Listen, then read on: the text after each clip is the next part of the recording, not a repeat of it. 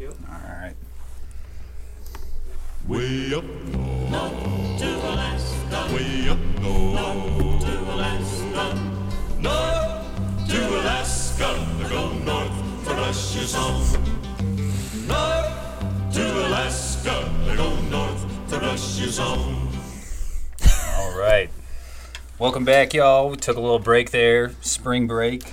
Well, I think Tim was only one on break, went to Mexico or something, so It was tight. it's tight. But we're back. Got another great guest with us today. We got Mr. Jason Borgstead with us. What's going on, Jason? Just got back from snowboarding and snow skating. Snowboarding and snow skating. That's what's up, man. Yeah. Can't stop, won't stop. That's dope, man. Warmer weather too. Was it Once was you it a stop, you slushy mess can't out stay there today? stopped. Yeah, it was a little bit slushy. We were out at Hillberg. I went there yesterday to help them with their military event they do every year, their slope style. And they told me, we're having our slush cup, so I thought, I'll try to stick around for that. Went out there with the original Nice Gordon. And yeah, we just ripped up some snowboarding and then got the snow skates out. It looked like there was a lot of younger kids at the contest. Yeah, there's they probably had a, what do you call it? Probably the older crew got shipped off. Oh, yeah. Every couple of years they're moving, so you get guys for a couple of years in there, unless they're the young kids, which are maybe their parents are around. But Yeah. yeah, they're there for a few years and then they tend to move on, or unless they, sticking around is not necessarily the norm. But Yeah, for sure. I'm speaking from complete inexperience, so I'm just kind of going by the gist they gave me about it. Right on. So, if you guys don't know, Jason's been involved in the scene up here for a long time, 20 plus years. I don't know, maybe 30 plus. I'm not sure, but I don't know, man. Pretty much, how did it all start for you? I mean, how'd you get into the snowboard and skateboarding thing?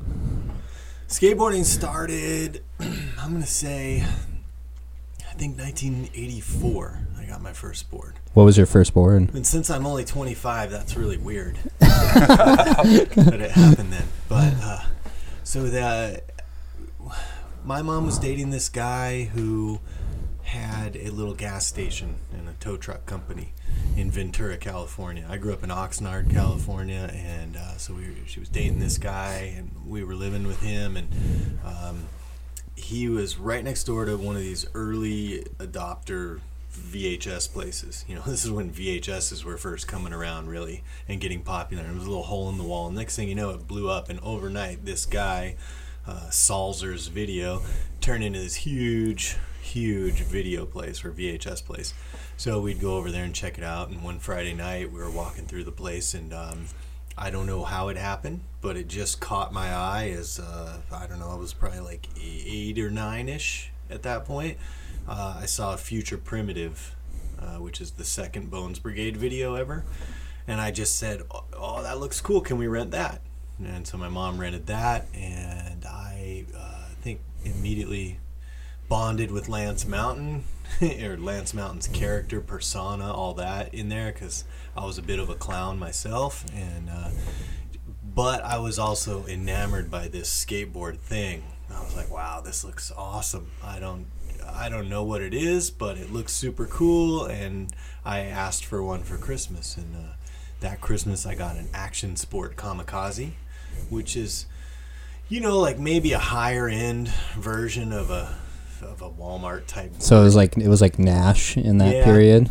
I mean, Action Sport was okay. They weren't up there with a Bones Brigade type thing, but they were something. They were good enough to get by. Yeah. And at that point, I didn't know anything from anything. I was just cool. I got it, and I got that board, and I didn't even try tricks really on it. For the first year or two that I had it, it was my dog pulling me around to the store and back, and I was on the thing all the time, but it was just getting pulled around, and eventually I started to think, oh, cool, I'll try this acid drop. I didn't know what it was called or anything, but I'd see in the video these guys starting to look into street skating, and I didn't know anything about a ramp, so I saw them jump off things with the board in their hand and throw it under their feet. I was a little scared to do that, so I'd go to the park and do it off a little wooden post into the grass, so I didn't have to worry about rolling away. Yeah. And then I remember a skate shop popped up right by our place in Oxnard, my grandma's house. I skated down there with basically ice cream money and got a clear 6-inch strip of grip. I got a painter's cap and a few stickers. And I was like, what? You know, like, what can I afford? What can I get with this right here? Give me everything I can get with what I've got here, you know? And so I got that clear grip with some indie stickers and different things, put it on the top sheet in that open space, you know? Yeah. And some rip grip, got some of that on there on my rails, and I was set. And then I got another board. I don't know. It's kind of a blur at that point. Did you return the VHS, or did you keep it? Oh, no, we returned. You know, to be honest, I most likely copied it. Oh, That was our jam back then, was just copying VHS, so pirating. So that served me right later in life if somebody copied JB Deuce videos. But, yeah. So I got another video of Hosoi, this street style board from the bike / skate shop that was also in Oxnard, and I don't know why I had two boards at that point. I still wasn't trying to ollie or anything like that. I didn't understand that side of it yet. But shortly after that, we moved to Alaska. My mom got remarried, said, hey, we're moving to Alaska when summer's over. Pack your stuff, let's go. We hopped in a car, drove up to Alaska, got here about a week into 8th grade starting, which was 1988 for me. And I went through that winter. Just saw sledding, didn't know anything about snowboarding, so I sledded with my stepbrothers up here and stuff. And then that spring, you know, back then it was kind of segregated. It was, you had the jocks, you had the skaters, the preps, the stoners. I haven't heard the word preps in so long. That was pretty much your groups, you know? So I sort of migrated towards the skater kids, was more involved in that side of things. And so when spring came around, I was like, all right, I'm going to learn how to ollie, and I'm going to get into this. And then I learned how to crack a little ollie. My cousin lived in Hawaii, both of us single children, and so we would kind of alternate summers spending with each other, and have a little brother for the summer brother. And so I went out there to Hawaii, and it was on. It was like, all right, let's skateboard. First day out of the plane, got in, dropped the bags, headed down to town. He's like, I know where some skate stuff's at. I set my board down, saw a curb that was, when you're at home, a little bit bigger than Tim, from what I hear. Mm-hmm. Just kidding. It's actually smaller than that. No, it's, you know, like one of those baby curbs where it's just barely the concrete slab. Yeah. Like, I should have been able to roll my board up this thing, right? And I was like, all right, here's where I'm going to throw down this new ollie I got figured out. Somehow didn't clear that slam right away. So introduction to skating. I don't know if it was that same day or a few days later. Also, I learned how to drop in that summer. I tried to do an axle stall, and on a janky quarter pipe they had made, slipped out, slammed my shin, couldn't even skate home. And that was it. Introduction, you know. Hey kid, meet the concrete. Do you want to still do this? Sure do. Let's keep going. You know. That's the defining moment for a lot of people. Some people like eat shit like that, and then they go, nope, not doing that ever again. That's like what you know, a lifer and someone who just does it for fun. It separates them. Yeah, so obviously, I mean, up here in Alaska, it was real short seasons. So I mean, you really didn't get to skate that much. I mean, 4 or 5 months, dude. So, like, when did you really get into snowboarding? Like, so now I'm into skating. I kind of consider that my real skating, even though I was skating for years before that, just rolling. Yeah. But realistically, I considered that when I started. That fall, I came home, saw a commercial. I think it was from G&B. I don't know who else it would have been. And for those of you who don't know, G&B was the first I wouldn't. It definitely wasn't the first shop up here, but it was the first normal sized. I think not in a garage type skate shop up here, as far as I know. My facts could be a little bit wrong there, but when I started, that was the spot. And I saw a commercial of a guy, just riding through some POW, kind of in some flat area, and I said, I want to do that. So your story and my story is the same. You saw it on TV and you're like, "That's it." Yeah, That's all. Your story. Then it was pretty much. It was like an X Games thing when I was young, and I was like, "Oh, that's awesome! Can I have that? I want that." Yeah, it was nowhere near. So yes, similar storylines, but the stuff I was doing was nowhere near as popular at that point. Yeah, I mean, I had to have gotten real lucky to see that commercial. Because there was probably nobody doing it. So that winter came around, and I was like, cool, sledding, peace. I'm good with sledding now. That's no longer a thing. Now let's go snowboard. So we went down to Gary King, which used to be a sporting goods store here, a local. Which people talk about that place still. Yeah, it was a Midtown area where Barnes and Noble is. But that was the big spot that sold everything. It was like your local everything, sporting, Alaska, all that stuff. And we got a black snow for $50, and my mom said, all right, if you can pay half of it, we'll get it. So it's $25 each. And got this plastic board, no edges, no P-Tex. It's just molded plastic, And I learned on a sledding hill in Eagle River, which if you ever go over Highland exit and take the bridge going up, you'll see a walkway bridge just off to your right-hand side when you go up, a little electrical thing and a hill. That used to go all the way down, and you could sled out through that and not have to worry about cars coming in or anything like that. And so that was the local sledding hill. Everybody was going there every weekend all the time.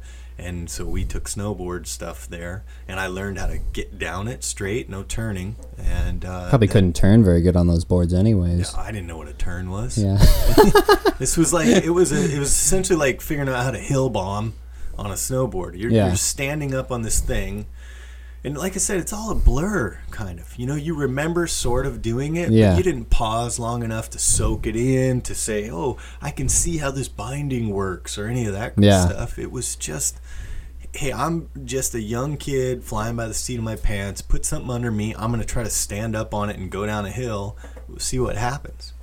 So I did that, and as soon as I figured out how to get down that hill, I was like, all right, it's time to move on. And so I figured out how to sell that board for about the same price. Went to G&B. They used to sell used boards. Bought a $100 used board. And it was a Kemper, right? GNU. That was a GNU? Yep. GNU anti-gravity. Pretty much picture your normal ironing board, but about 2 feet longer. That's about what you were trying to ride. Just a huge stiff plank.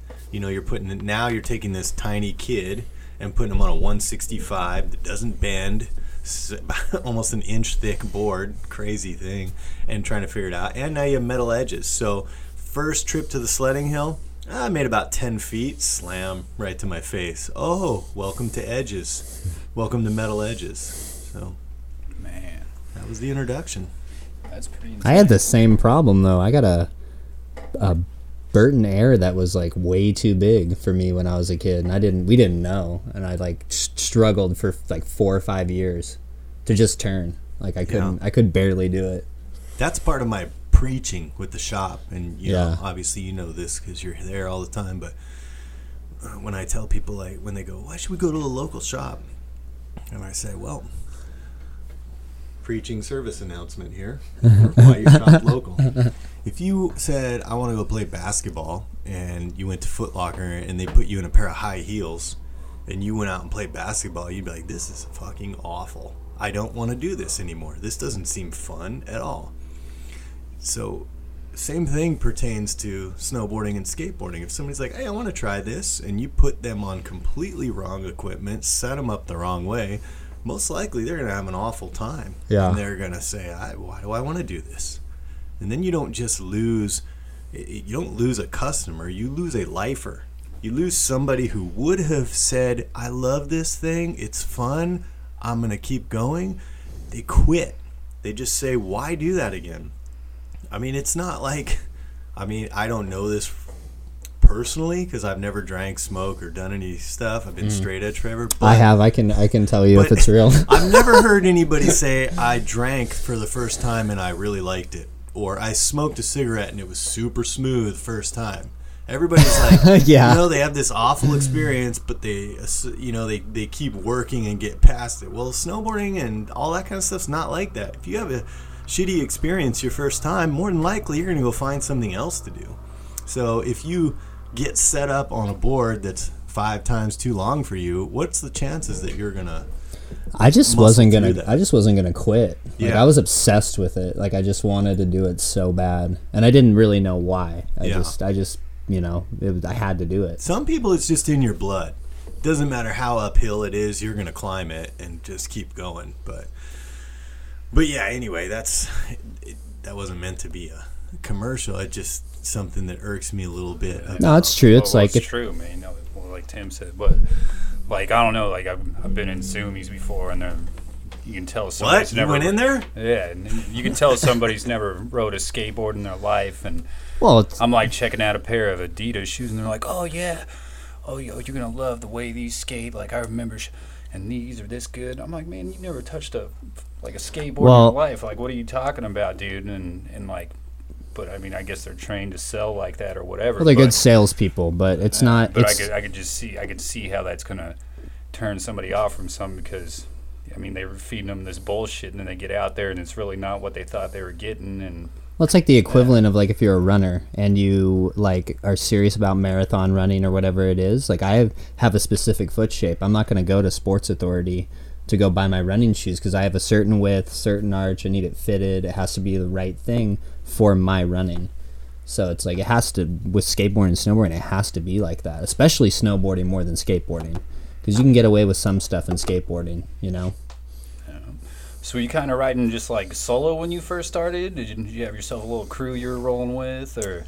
No, every once in a while, I remember rolling up on a couple kids at the sledding hill, and I remember one time before I really had my stuff, asking if I could borrow theirs and take a run, and that was about it. But I was a only child.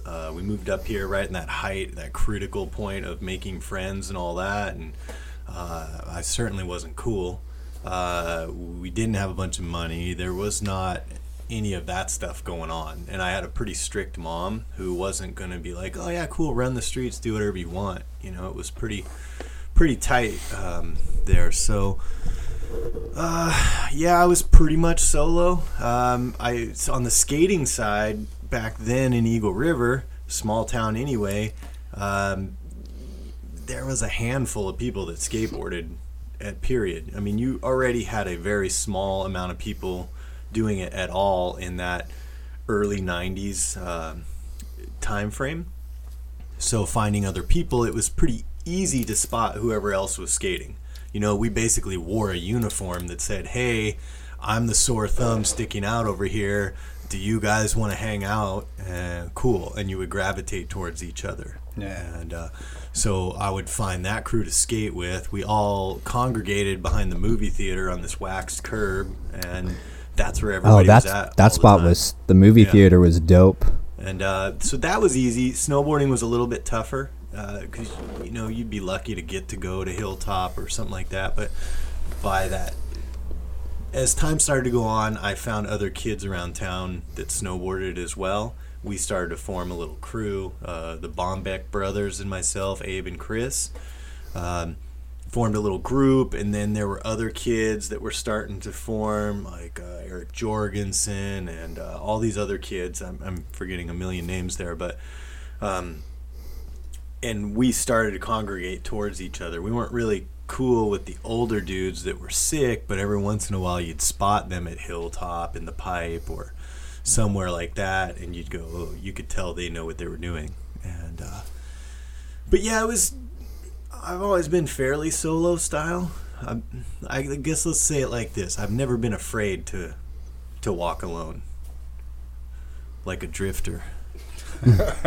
Oh my. Going down the only road I've ever known.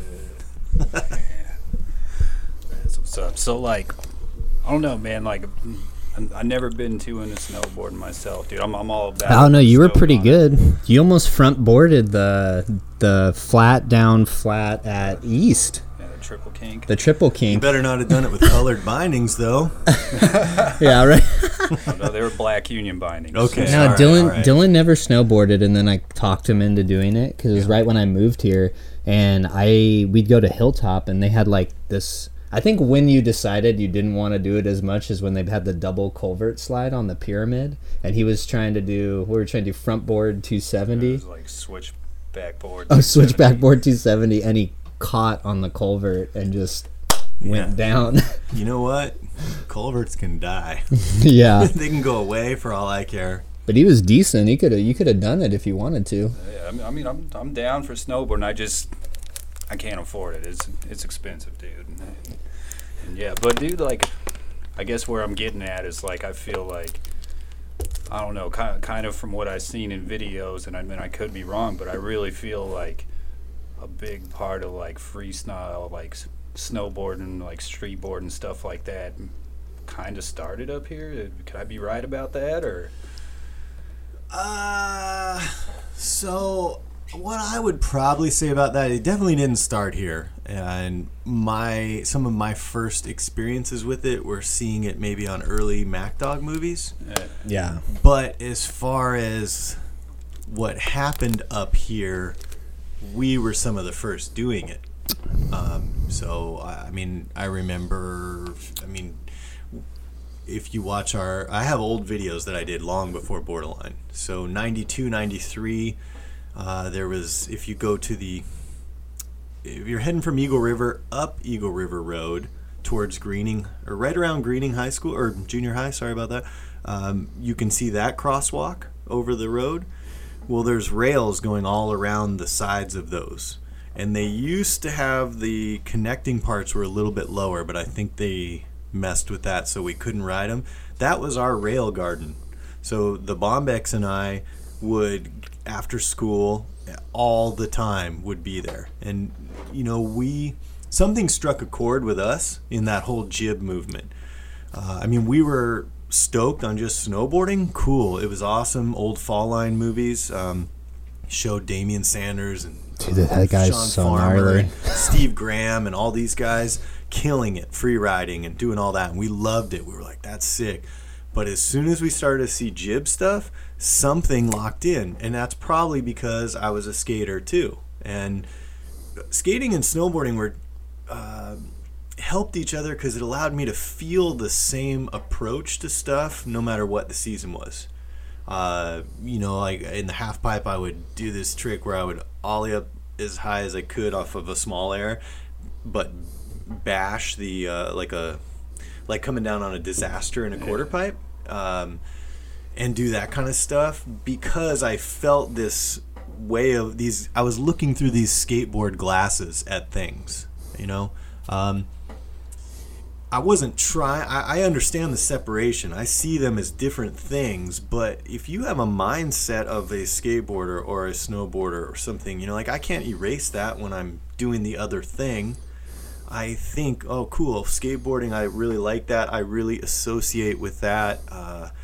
It doesn't matter how good you are at it, but if you feel that inside you when you're trying to approach stuff, then that comes out. And that was something that I really liked about snowboarding, is that cool, when the skateboard had to go away and it's cold and parking garages are all you have, well, now I also have this other thing that's similar to that.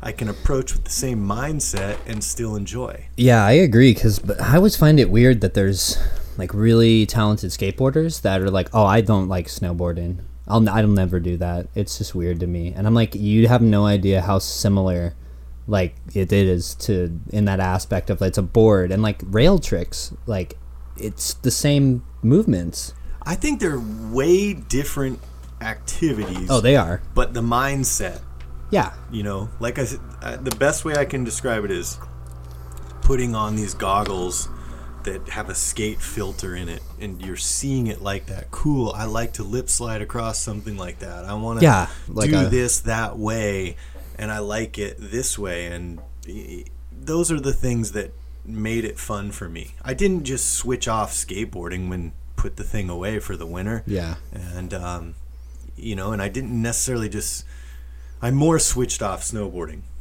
Probably because skateboarding was first, probably because that was where my first influences were from. I'm not trying to sound core like, well, skateboarding's sicker and it rules all and everything, but realistically, let's look at it. The roots of it came from skateboarding. Yeah. And snowboarding owes a lot of roots to skateboarding and owes a lot of roots to surfing. And skateboarding owes its roots to surfing. It started with surfing, then it went to skating, then it went to snowboarding. And so I'm not one of those guys who has to say, like, well, I can only be this way or that way. On a side note, though, I did have a little bit of that attitude, though. Like in the summertime, I would never wear snowboard company shirts. Well, I do that too. I think it's I would weird. only wear skate stuff. I still don't do that. Yeah. Like all those shirts we get at the clinics, like I only wear them during the winter because it's just like I can't skate with a ride short sleeve. It's like that's weird. It messes with your head a little bit. So skateboarding gets a little more leeway. I'm sorry I brushed over your earlier question about the rail stuff. It definitely didn't get invented up here. It was a lot of guys in Noah Selaznick and people who were skateboarders first. And like Russell Winfield did a lot of rails back then, right? Yeah, a lot of those guys all at once jumped on that style because they had skate roots. I really believe, you'd have to ask each one of them, but I believe it's a similar mindset. And they said, cool, this is where our roots are. We approach it like this. And it opened a whole new door to people. Why? If you can put a rail on a hill, all of a sudden you got a whole new thing to ride. Yeah. And 20 different new tricks you can try to learn. I always like those videos of like the old half pipe, mini pipe contests, and they'd put like the shittiest rail on the end of or in the middle of the fucking quarter pipe, and they'd like try and do it like it was an extension rail. Yeah. The dude's so gnarly. Man, so you're talking about like you were making videos way before the whole Borderline thing and JB Deuce and all that, man. I've seen one of the first videos. Yeah, can you tell me a bit about that? How'd you actually first get into filming and all that?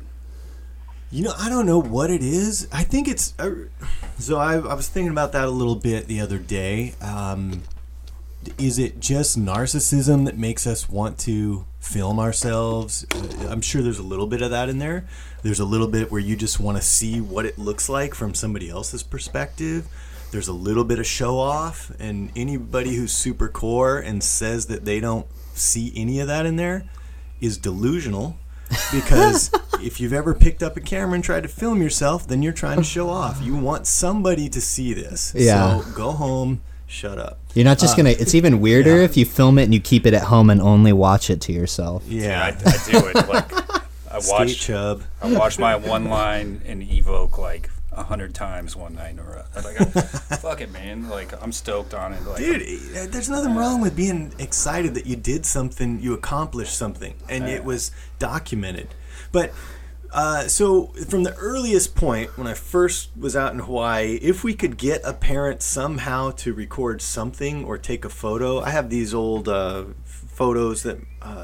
Do you remember the little? I forgot what they were called, but the roll of film was really small. It was longer, and it had two kind of circles on it. Yeah, I forgot what those are called, but the camera was like a rectangle about this thick. Yeah, I know what you're talking like about. That. And anyway, I had my grandma take me around skateboarding and just asked her to take photos of me at different spots. And she didn't know anything about skateboarding, but she was supportive. Cool, I'll do that. So I still have those photos sitting at home where grandma followed me around and took some pictures, and I was so happy. And now I'm even more happy that I have that to be able to look back on and go like, wow, look what we wore back then, look what tricks we were trying. And I don't know, I feel like when I was a kid, the whole thing with filming was, I don't know, I watched videos and I was like, man, that's what I want to do. I want to be in a video.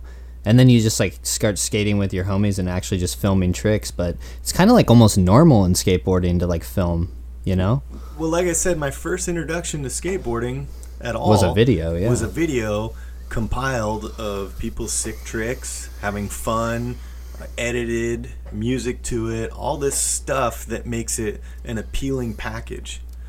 So when we got a chance to skateboard, film. And then back then, that was about the time when VHS cameras were starting to pop up. And if you don't know what that is, it's like a shoebox with a rocket lens, launcher. You know? Yeah. And we would carry this, and it was in one of those big briefcase type things, minus the handcuff for my wrist. And we would take this shoebox size thing out, take it out snowboarding sometimes, take it out skateboarding, whatever we could to film each other skating. And then as we started to get a little bit better and actually land some tricks, then the Bombex and I would film each other all the time on the rails and at Arctic Valley and whatever we could. And then at the end of that senior year, I came back in the fall after I graduated, and we put all that stuff together and made our first video. It was called Against the Grain. And it was a train wreck dumpster fire, to say the least. You guys do the tape to tape editing, all that stuff? Yeah, it was a linear editing machine. But so we had an awesome woodshop teacher who kind of saw the writing on the wall. And funny story is, I fell asleep in his metal shop class first day of high school, and he sent me right off. He's like, "Get out of here, you derelict!" And it sent me to the office. And but right after that, I came back and understood he just expected something from you, and so I put in a good amount of effort, and he rewarded that with a lot of help. So on a side note, this guy helped me build a skate box out of wood stuff that he had.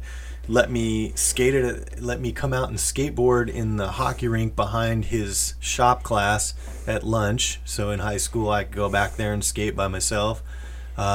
This box I had forever and skated that in my yard. And then he, like I said, he saw the writing on the wall of wood shop and metal shop in the early 90s. Like, hey, this is probably getting played out. Technology is the way to go. So he started getting technology equipment in the shop, meaning some cameras or some editing equipment and stuff. So we did linear editing. For those of you who don't know, it's essentially tape to tape. It's just a cooler looking little board that we had to do that with. And he would let us use that equipment. After school, we could come in, edit video stuff on that, and we put together this video. But back then, if you changed anything in the middle, it left this gap of static, and then it would move on. So you have this whole opening credits, and as soon as the song's just about to kick off, it's like just about to hit that crescendo of music to go boom, you know, and then right static, and then for about 10 seconds, and then it gets in and cuts in. So you miss the whole excitement of the first thing.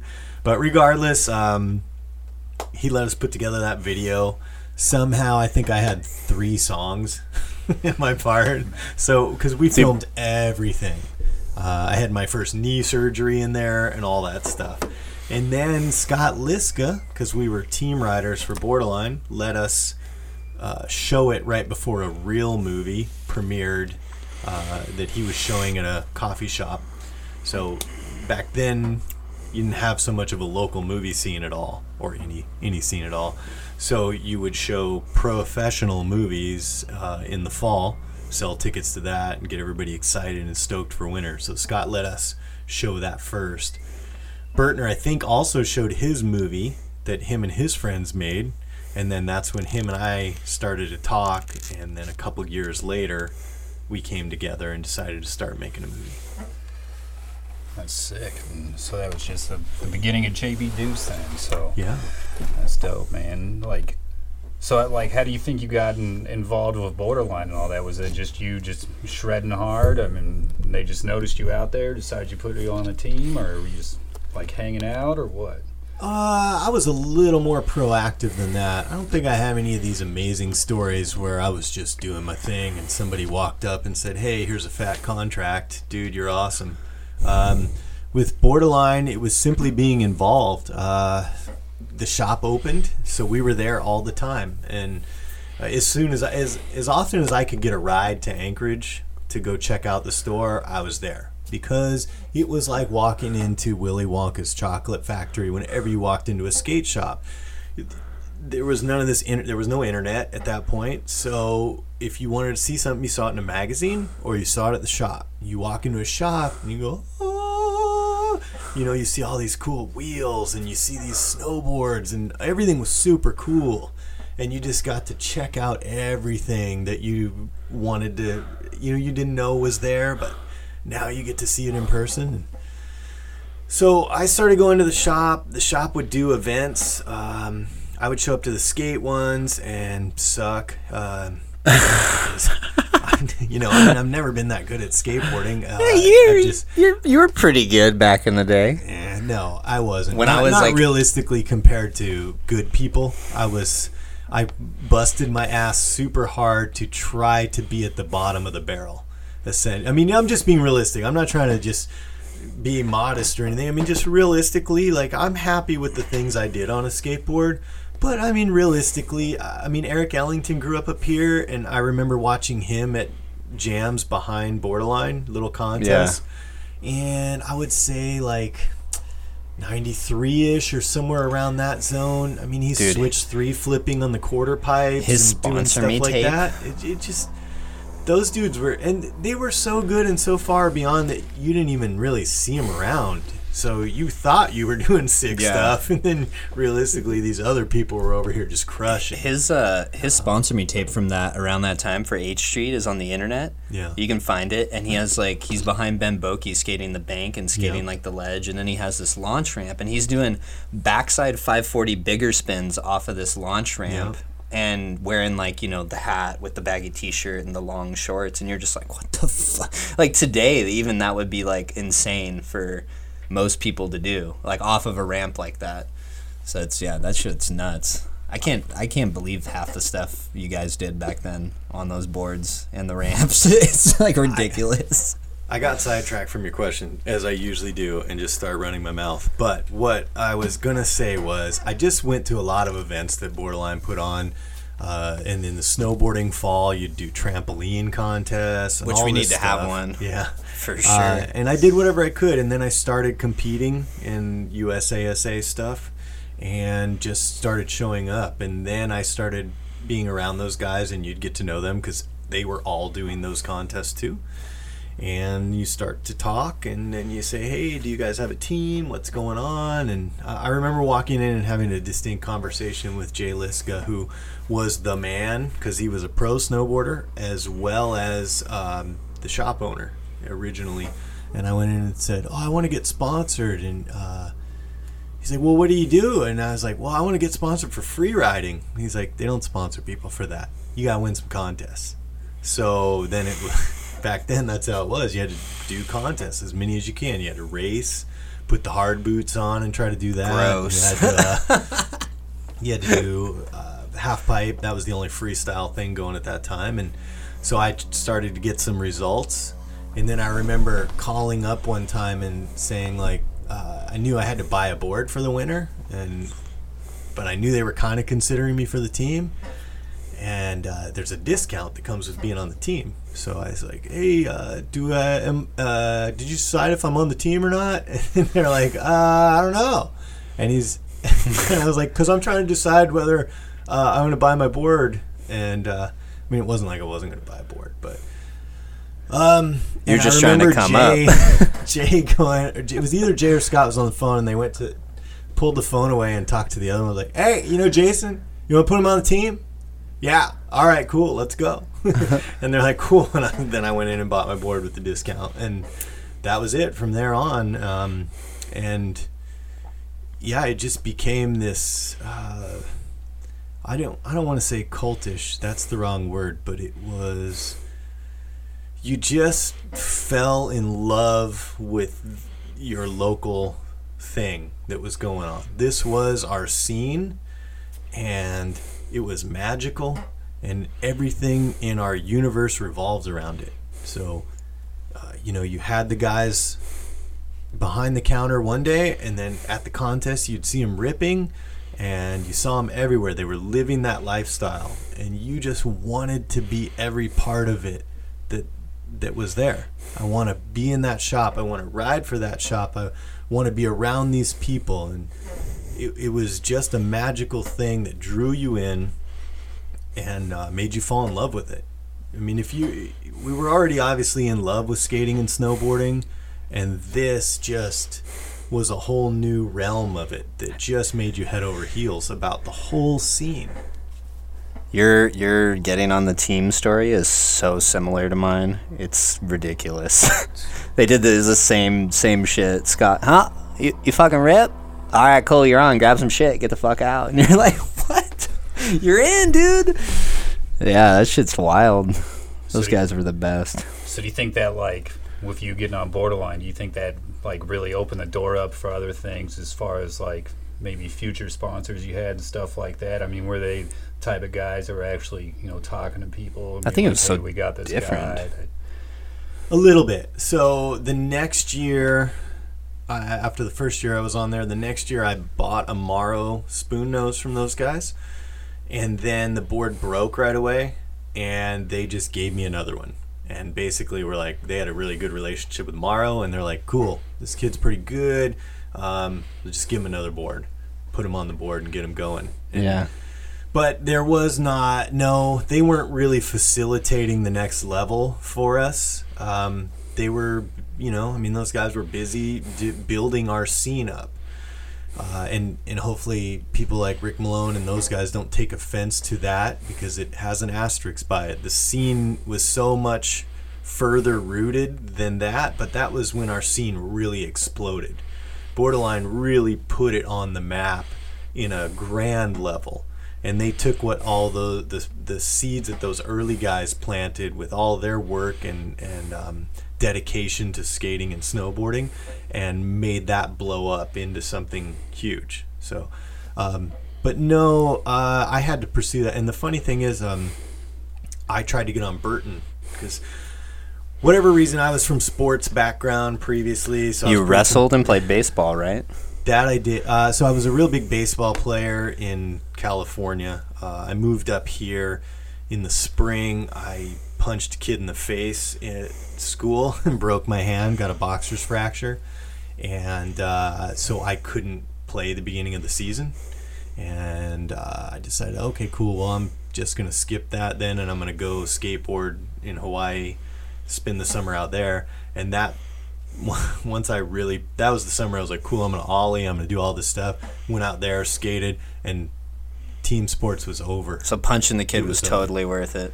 Pretty much, yeah. I would say you never know. It could have really taken me down a different path. I mean, I'm not really advocating that you should punch somebody so it takes you to a better place. But unless I wish it would sometimes. I mean, maybe for Dom. Yeah. Maybe for if you're into MMA. But I definitely don't advocate just punching people.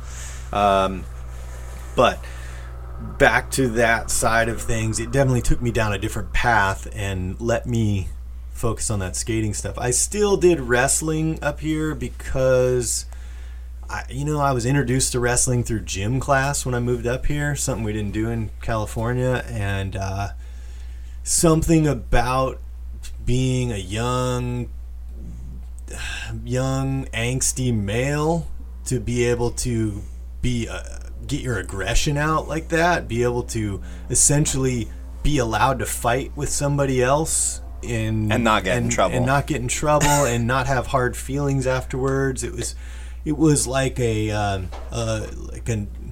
100-pound version of Fight Club, so you got to do that, and it's all about this imposing your will on somebody else in that manner, and then they do it to you too. So I wasn't that great at it. I was good enough to be middle of the road, and I got served all the time, but it teaches you another good lesson. I think it's probably just like kids who get into martial arts. When you do wrestling or something like that, it teaches you to feel confident because you can handle yourself in situations that you wouldn't have prior to that. Yeah. So I think it was a good thing for me until middle of high school when I found myself lying to the coach because there was a powder day at Arctic Valley on a Wednesday, and I told the coach I went in with this other kid on the wrestling team who skied, and we were like, my mom needs us to help move some stuff to Anchorage, so we got to go after school today. We can't do wrestling practice. And then we just booked up to Arctic Valley and rode POW all day. And that was when I realized, well, I should probably just say goodbye to wrestling because that's not where my heart's at. Let's just dedicate to the stuff you're passionate about. Yeah. Unfortunately, the wrestling coach was my homeroom teacher, so I had to look him in the face the rest of high school and deal with that. But I don't remember where we were going. I just talking about you trying to get sponsored. You said you wanted to be on Burton at first. Yeah, sorry. Man, I am the king of tangents. Just head off in another direction. I think he gets the crown for you. He should use that song, the Run DMC song. You talk too much. Yeah, for sure. So I wanted to get sponsored. I wrote the Burton rep a letter asking to be sponsored, saying like, hey, here's what I've, you kind of send a little resume, you present yourself, hey, this is what I'm about, so on and so forth. And he wrote back, and I told Scott Lisk about it, and he was like, well, we don't sell Burton. What good does that do to have you on Burton? And I was like, oh, I guess you're right. That doesn't help much. And so that guy denied me, though. So probably good luck there. And I kept that letter. So sorry, yeah, competitive. I wanted to do the best I could at stuff. I was cool with being in competitions and stuff. And so I went for Burton because I saw Burton as like the pinnacle of snowboarding at that time. So you want to go for the best thing and be a part of the best thing. I wrote to them, got denied, kept the letter, still have it to this day, saying, sorry, couldn't bring you on the team. That was just the regional rep, and he's like, nah, sorry, you're not that rad. And and then Borderline started to carry Burton, and a year later, I think I went to Nationals and had Rick Malone introduce me to the team manager, and he's like, yeah, I'll keep an eye on you while we're here. And he watched me. And then that summer, I graduated high school. I went to Mount Hood and worked as a digger at High Cascade. And they said, cool, when you go out there, we have a Burton house. We'll make sure you get on boards to ride for the summer. And so they would just loan me out boards to ride. And then by the end of the summer, I remember back then we didn't have cell phones or anything, so you'd have to get your calling card out and called on the That's my payphone. That's my password for almost everything is my old calling card. No one will ever guess it. So I dialed this guy up and I was like, hey, his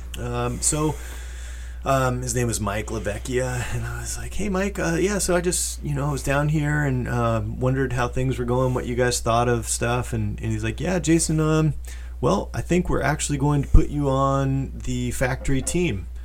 And so after I dropped the phone and picked it up again, and I was super stoked, and I got to kind of skip that regional rep rider type thing, and they put me on a factory. That didn't mean money or anything. It just meant you were dealing with actual Burton. So you skipped the rep. Yeah. So you didn't have to do any of that stuff. Not really, no. Man, so that was so lucky. Yeah. I wouldn't say it's luck. I mean, there's a bit of luck to it, but really it boils down to I rode hard every day, all summer long. Yeah. I was friendly with people. Had a decent attitude with those guys, and that's where it goes. You know, I didn't pester people. I didn't do any of that. I just shut up and I rode every day hard, and they noticed, and it moved me forward. And so I got on that situation. I came home that fall. I got my first box of stuff, and I still have the first jacket I got from those guys, and one of my first boards from them. So, yeah, that was the story of how I got on there, and I had to kind of facilitate my own sponsorships from after getting on Borderline. Damn, that's sick, dude. So, like, I don't know, I could only imagine how stoked you would have been, them telling you you're going to get on that factory team, dude. Were you just, like, blown away that you just got to go skip over that, or what? Yeah, I was probably young enough and ignorant enough to not really understand. I knew it was a big deal, just the term factory team at that point. I mean, I think that's when Oakley had stickers that said factory pilot, and you kind of understood that a little bit, you know, but I was just focused on snowboarding, and I thought sponsorship would be cool, but nobody mentored me in that. Nobody took me aside and said, this is how it's going to be, so keep your eyes open or anything. You were just kind of going and taking it how they gave it to you. And nobody really mapped out, hey, this is how it normally goes. I figured that out later. You know, I figured out, oh, cool, rep, team, and all that. But I did realize I skipped over a step, and that was cool. But I don't think I had any idea that that was as big of a deal as it. I don't even know if it was that big of a deal, but it felt good, you know. It's a little bit of an ego boost. You're like, oh, wow, man, that's cool that you think that I'm good. And because they could have just as easily said, cool, pass. And you would have done your best to keep a good attitude and keep moving forward. My world wouldn't have been crushed at that point. I mean, I'd already gotten a no letter from that guy saying you suck. Not in so many words, but he basically said, dude, you have nothing to show me. Yeah. No, I'm not going to give you stuff. And I'm like, cool. I'm just going to keep going. Kind of almost like drives you more. It does. Because that happened to me a long time ago. Mike Sinclair said that I skated too slow and that I needed to skate bigger shit when I was young. And I was like, oh, damn. Same thing I tell you every time. Well, yeah, you and Dylan, actually. I don't think I tell you slow. I think what I tell you is that I see bigger potential for you. I look at a lot of people, and I grew up in this Rocky era, you know, where you see some guy getting pounded into oblivion and he perseveres. He doesn't quit. It's all heart. And so that's kind of my life's viewpoint. And I look at potential more than I look at a lot of other things. So I see Dakota and Caleb and Tim and people like that, and I really try to give these impassioned pleas to them to say, hey, don't settle for what you think is good. Push beyond that, because you're capable. You never know what you're capable of. I'll never even know what I was capable of. I can see in my own career that I could have pushed harder. I mean, I felt like I was pushing at the time. I was pushing, but you could always have pushed harder. And now that that time in my life is gone, I'll never get that chance to push in that way, in that situation again. And I don't want these guys to miss out on that, you know? And Tim's getting at a point where he's starting to mention how old he is all the time, which you can tell from his skating and stuff, he's not old, but when you start talking yourself into that every day, then you will get old fast. And so what I'm always telling Tim, not so much of speed up or anything, but I'm like, go bigger, push yourself to do tougher tricks because you have it in you. So do it. You know, you need to get over the ego of saying, hey, I want to be able to land this a bunch in front of people. You need to be willing to have everybody go home that night and go, dude, that guy, I saw that guy at the park today, sucks. And know, okay, in your heart, that it doesn't matter what they thought because you were practicing and you were getting to a new point. You just had to take these lumps and these tough steps. You know the journeys on there. That kind of thing happened to me at Squaw Valley. Squaw Valley, where I would move to in the winter, there was a chairlift that had 2 jumps in it in a row, and it had the lift going right by it, and it was the snowboard version of a cherry park or something like that. You know, it was the spot, and any given day, half the pros you would see in video parts or big air contests were hot lapping these 2 jumps and practicing their tricks and trying new stuff or whatever it was. But and I was trying to learn, I don't remember what the trick was, but I was trying to learn something that wasn't that technical or anything. It was just a different grab on a style of thing that I wanted to learn that I wasn't good at. And I kept slamming, and Ben Hinckley, who was a teammate from Burton, went up and he was like, dude, man, good for you for slamming all day and not caring about it. And I could have taken that route where I worried about what I look like in front of everybody, or I can say, I don't care what I look like. What's going to matter is when I go out to film, or when I go out to do a contest, I'm going to have this figured out, and then that's when it's going to matter. You know, what you guys think today doesn't matter. It's one day. It's just a little glimpse of what I'm doing, and I try to get that across to others, and hope that they can see that bigger picture. If you want to push your skating or snowboarding to the best you can be, then you just have to drop the ego at the door and say, I don't care who thinks I suck.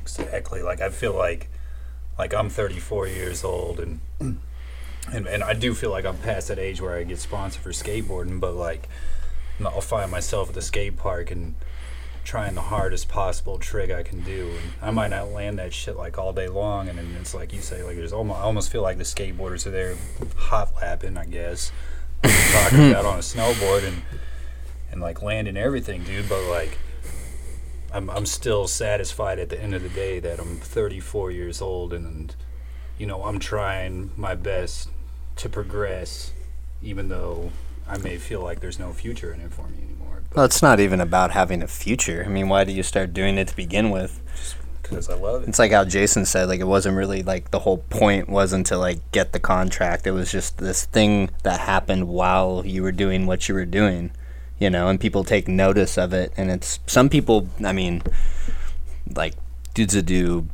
all the contests, you know, like Jaeger Eaton's a perfect example. He had the ability to do that stuff because he had a skate park and went to all the contests, and that's his like life. But that's not why you start skateboarding to begin with. You do it because you love it, and it's like fun, and you have great friends, and none of that other stuff really in the long run really matters. Well, the love comes a little later. I mean, I didn't love it the first time I got on the board. I was like, cool, this is fun.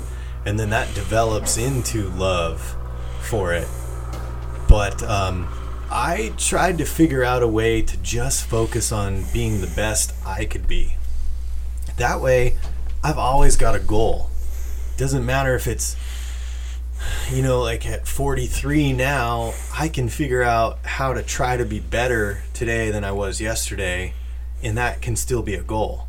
Whereas if you set your goal at like, cool, I have this level of money or something, or I want to win this or whatever, and that's my pinnacle goal. Once you do that, then you can become bored or over it or burn out or whatever. And if you just figure out how to make it all about improving yourself every chance you're given, then you can have more fun with those challenges that you encountered when you first started.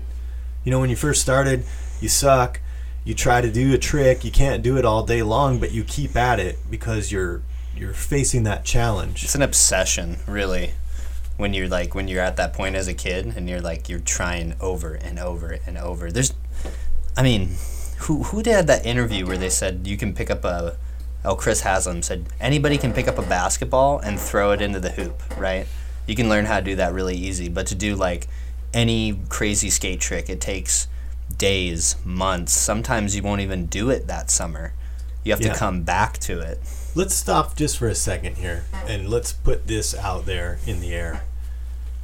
For anybody who thinks that basketball or golf or tennis or baseball is some miracle of physical perfection, of dexterity or things like that, and they think that that's above skateboarding or snowboarding, is completely delusional, and they can go to hell because they don't get it. Yeah. You know, and that's not to take away from the skill. Very super skilled athletes, very athletic people. But you, in none of those instances, do you have to have the physical coordination that it takes to do what high-level skateboarders and snowboarders do. Yeah. And if you want to argue that, please feel free to come by the shop anytime. We can get into that about how you need to take medication because you're insane if you think that what Daewon does on a skateboard can be duplicated by Tom Brady. If Tom Brady spent his entire life doing that, forget about it. You know? Yeah. And there's so few people in the world that can do it compared to these athletes, you know? Daewon's is like one of those special dudes. That's what I'm getting Yeah. at, though. If Yeah. you take the top of the top in any of those sports versus the top of the top, you want to, I mean, people can hate on Shaun White all they want. To do what he does in a half pipe is unreal. Yeah. Most snowboarders can't touch that. So Yeah. for you to think that you can fly 20, if Jordan thought that somehow he could figure out how to fly 22 feet out of a 22-foot half pipe over and over and spin and flip 3 times and over in a row again and again and again and again, you're insane. Yeah. You know, try to compare that, what Shaun White did in a half pipe, or what any given dude does. And I'm sure I'll get roasted by all the core street dudes, so let's throw in some street dude like Danimals or something. So anyway, I'm with those guys too. I'm putting them on the same level. I'm using this huge name to make a point, you know. If you think that dunking from the free throw line is remotely close to what those guys are doing in a half pipe, you're high. You're insane. So anyway, that's the end of that rant. But I mean, I yeah. feel the same way. I mean, I played basketball in high school, and I played almost every sport except for hockey and football. But it's like skateboarding is so different. Like, you can't just, like, you have to be so, like, have a crazy mind and be so gifted naturally to hop on it within like a year, be like better than half the dudes in town, you know? Like, it's rare for that to happen. But it's like, you're right, no one can just do it. You I'm can't not just taking away from what. No, they are, what but it's a different type LeBron- of athleticism, though. Yeah, you know. LeBron is obviously a freak of nature in his abilities and his skill set and his athleticism, but don't try to talk to me about how that's even close to what the best skaters do on a board or the best snowboarders. Dude, just Forget the risk alone. Like, if you Yeah, look at get outta here. Nija's part, like, all those rails could have like been Oh yeah, I mean, game come over. on. Nija, just forget about it. Show that to any of them. You know, like, those guys cry when they fall 3 feet onto the floor. Like a soccer fall. Yeah, get out of here, dude. And that's daily. You know. So I just like I feel like it, like the skateboarders and snowboarders are a little bit more accepted these days. But dude, I didn't understand why we were so hated back in the day. Like, I remember in probably 1996, dude, like probably my second year skateboarding, being in middle school, and like I was walking into the school, and 2 football players were walking out, and like instantly they're like, oh, what's up, faggot? Like, Dude. like, what are you doing? You going to ride your gay ass little skateboard? And I ended up, I'm like, you know, being a skateboarder is like. And I was also like, Dylan fuck, being the kind of dude. guy that used to whip everyone's ass back in the day. He would don't talk shit to Well, him when he was a I threw down with kid. These guys, man, I got the living shit kicked out of me that day, dude. But I mean, I still went home with the satisfaction that I busted this kid's glasses into his face with my skateboard, dude. And like, but now it's like more accepted. But I just never understood why they hated us so much, dude. Is it because they couldn't do what we were doing? No, Like, it's human nature, dude. So what's funny is the experience you had versus what I had, because by the time 96 came around, I thought, well, sick, they're finally accepting us all. Because, yeah, it was nonstop skater fag, this, and it's all weird how it was all revolved around homophobia. Yeah, but, for sure.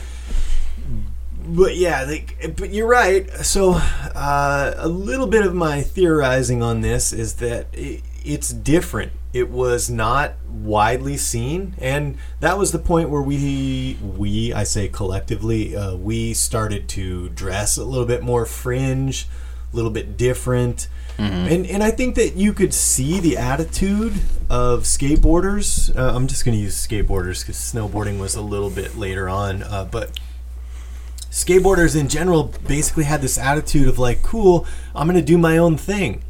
I'm not as interested in what the mainstream cool thing is to do, and that's okay. I'm okay with this. And at that time, that's why you saw a lot of artists in skateboarding and a lot of different people that were not so much embraced by mainstream culture going towards skateboarding. That was an area where the different people could be welcomed in. And Yeah.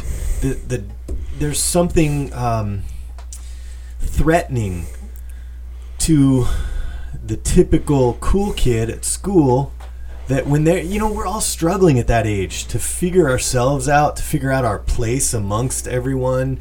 Like there's no manual on how to be 13 or 15 or whatever around a bunch of people where you feel insecure, you don't know what's going on, you feel judged every minute of the day.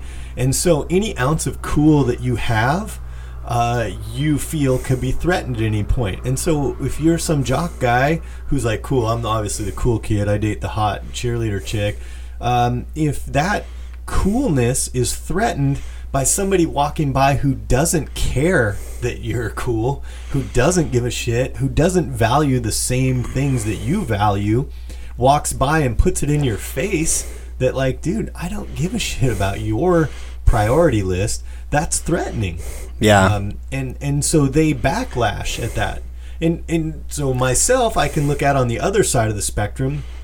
When I was in those early ages, I knew that I was going in this straight edge direction. And I aggressively put that out there.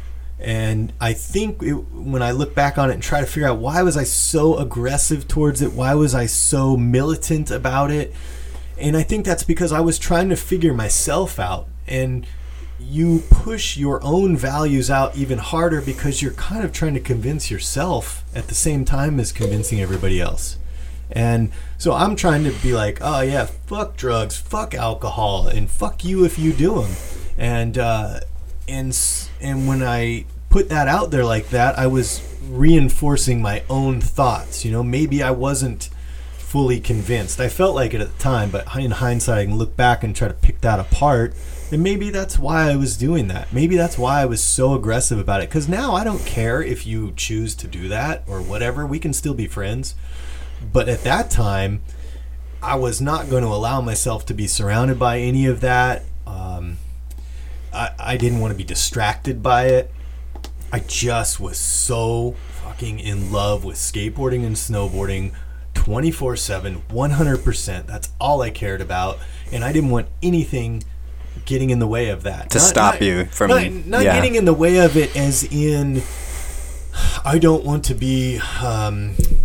distorted when I go to do a trick and be a jock, not like that. What I mean is, why would I want to go to a party and hang out with people trying to gain their favor, trying to look cool to them and get them to think I was cool, when I could watch a skate video at home? That's how into it I was. You back then is like me right now. Yeah, I would rather watch or just fucking dunk myself 100%, drown myself in skating and snowboarding and my one or two friends that would feel the same all the time. And I didn't want anything distracting me from that. Yeah. And so, but that, to your question, I think it's all just us trying to figure life out. I think no matter what generation that you talk about, like, cause you're 12 years older than me. Dylan's 4 years older than me. And I feel like it doesn't matter what generation of skateboarding you came from, all that shit still happens. Cause I had a similar thing happen. Walked in the first day of school. One of my really good friends from Fairbanks, her now ex-husband, I got into a fight with him the first day because of something like that. Because I was like the skater kid that was like, I was stoked to be there, and I don't know what the whole situation was, but it's like human nature. When you don't understand something, it flows like water. It's not structured, it's not linear, there's no rules. It's people if they don't want to understand it, they won't. They will just push it away as much as they can. And that goes for anything. That goes for any ideal you have in your life. Like if they don't want to understand it, then they just go, nah, fuck, that's whack. I don't want to do that. Like, get away from me kind of deal, We're not that open as young people. No, not at all. We're not really. very open to stuff. We kind of grab a thought based on either what your parents kind of put in your head or your peer group, and anything else is lame. And it's just, you know, you can see younger people being super aggressive and aggro about so many things that don't mean anything. Because in 10 years, they won't even remember why that they felt that way about that thing. And I'm not saying that I wasn't the same way. I was super aggressive at that age. And, you know, you have all this pent up stuff as a male that's, I don't know, unless you're just real meek, then you're trying to assert yourself. You're trying, I think there's something primal in that you have to survive. You know, when I went to high school, I felt constantly threatened. I felt like at any point in time a fight could break out with anybody that I walked by. And you always felt this fear of like, am I going to be able to handle myself? Am I going to be able, and you're sizing everybody up and stuff, and I don't know, it wasn't like it ran my life and you couldn't function, but you know, there was this idea that the older kids would trash you, you know, dump you upside down, put you in the trash bin, and all these hazing things you hear about going into high school. And the dudes that were in seniors in the football and wrestling team looked enormous, you know, they looked humongous. And I remember wrestling, heavyweight was like 185, you know, so that's not that big now. But you know, like it looked like giants, like they look like NFL players, and you're like, I'm going to get crushed if I got in a fight with that guy. And so you're constantly on edge as a young male in that situation, and then you start to feel like you've figured out these ways to assert yourself, whether it's through your voice inflection or I'm cussing more than I should or whatever, to try to puff your chest a little and make sure that to give yourself a better chance of not getting messed with. Really though, all the older people are like, just chill, little man, you know, and you don't get it, but that's your way of learning. You know, that's like the little cub trying to learn how to hunt with the mom right behind him. You know, you're trying to figure your way out in this world and doing the best you can with it. And that was just my experiences. I felt like violence was always a possibility and imminent, and dude, that you had to watch out for it. Where we grew up, it was like almost every other day someone was getting beat up. Like, yeah, I'm not trying to say it was like Gangsterville. I'm not trying to say I'm not trying to say like, oh, from the streets and all that, you know. But it's a real thing. But it just felt like, I mean, you had fights in high school all the time in the 90s, and now it's a whole different no tolerance policy and all that stuff. That kind of started when I started to get out of high school, was the no tolerance policy. Because I remember in middle school, kids would get into fights and like it would end before someone came, and now it's like you can't even, they have security guards everywhere, teachers are ready to snatch them up, and they both get in trouble whether or not one kid started the whole thing, you know. To bring the tangent back around, I was just trying to bring it to that's possibly why everyone was so hateful to skateboarders. If I had $1 for every time some dude yelled, do a kickflip out of a big truck, I could pay my rent for like 3 months. It's insane. Like, that was so normal. I just didn't like being called a fag. That shit drove me nuts. I mean, I don't even hear anybody say that anymore. It was the jocks called me a fag in my mind. I'm like, you motherfuckers. You guys are in the locker. You guys got like 20 dudes taking a shower together. You fucking slapping each other's asses before the game, dude. Like, you calling me a faggot, dude? Like, that's a funny thing. When I wrestled, you would always get that, oh, you like to roll around on a mat with a guy with his tights on. When you wrestle, you're like, obviously that's not what we're doing. Well, that's a good point, though. That's like what I'm saying is like they didn't wrestle and they didn't understand why you did it. Yeah. And they were like, well, that's super gay of you to do. And you're like, really? Is it really that gay? It's not. You know what's funny? So in my time, the jocks were the cool dudes, right? And that helped me. I felt like it bridged the gap a little for me to not get as much shit as I could. Because, oh, you snowboard, you skateboard, oh, but you wrestle, so cool, we'll kind of let it go. You get a little bit of a pass. Yeah. I really feel like I didn't catch as much shit from the main dudes because that was my way of getting to know them. Yeah. So they weren't giving me as much grief about it. But the randoms, yeah, for sure, all the time, and anytime you were out of there. Dude, I always wonder, like, why when you're in school, like, someone you've never talked to will just pick you out of a crowd, you know? Like, that's happened to me growing up. Just, like, randoms. For me, it's because I'm ugly. You know? The weird thing was for me, dude, is like I did move to Woodland Park, Colorado for a while, and it was like this super rich like town, dude, and I was like, oh man, like I had to go live with my dad, and I was like, fucking rich town, dude. Ballin'. Yeah, and I was like, the first thing I thought of was like, oh, it's gonna be prep city and this and that, and everybody's gonna hate me. And this was the weirdest town I ever been to because it was the exact opposite. Skateboarders were the cool kids. Like, I went to a party, dude, and all of a sudden there was like all these hot preppy chicks hanging out with the skateboarders and shit. And I was like, all right, this is all Too right, bad you man. guys were all fags. Yeah, exactly. Yeah, it's too bad. Man, those were good times, though. But all right, man, moving on. So like, I guess really, so you started riding for Burden. You're on a factory team rider, dude, but you I mean, you weren't making money yet. Like, when do you think you really like crossed that threshold and actually making money as a snowboarder? I made money from contests way more than I ever made money from pay. I think that's what most people that grew up watching you know you from, is Yeah. from, like, your contests. Yeah, I was lucky to have a mindset that was able to handle that pressure and to be able to kind of step up and hit those buzzer shots, so to speak. So I guess being from normal sports before I started doing that helped maybe. But yeah, what was the question again? It was, When did you cross that? Yeah. when did the Okay. threshold happen? So, you want to hear about my threshold? Yeah. Okay. What's your safe word? Yeah. So I would snowboard. I went to a year of college here and worked at the shop part-time and tried to snowboard. So school full-time, work part-time, trying to snowboard constantly.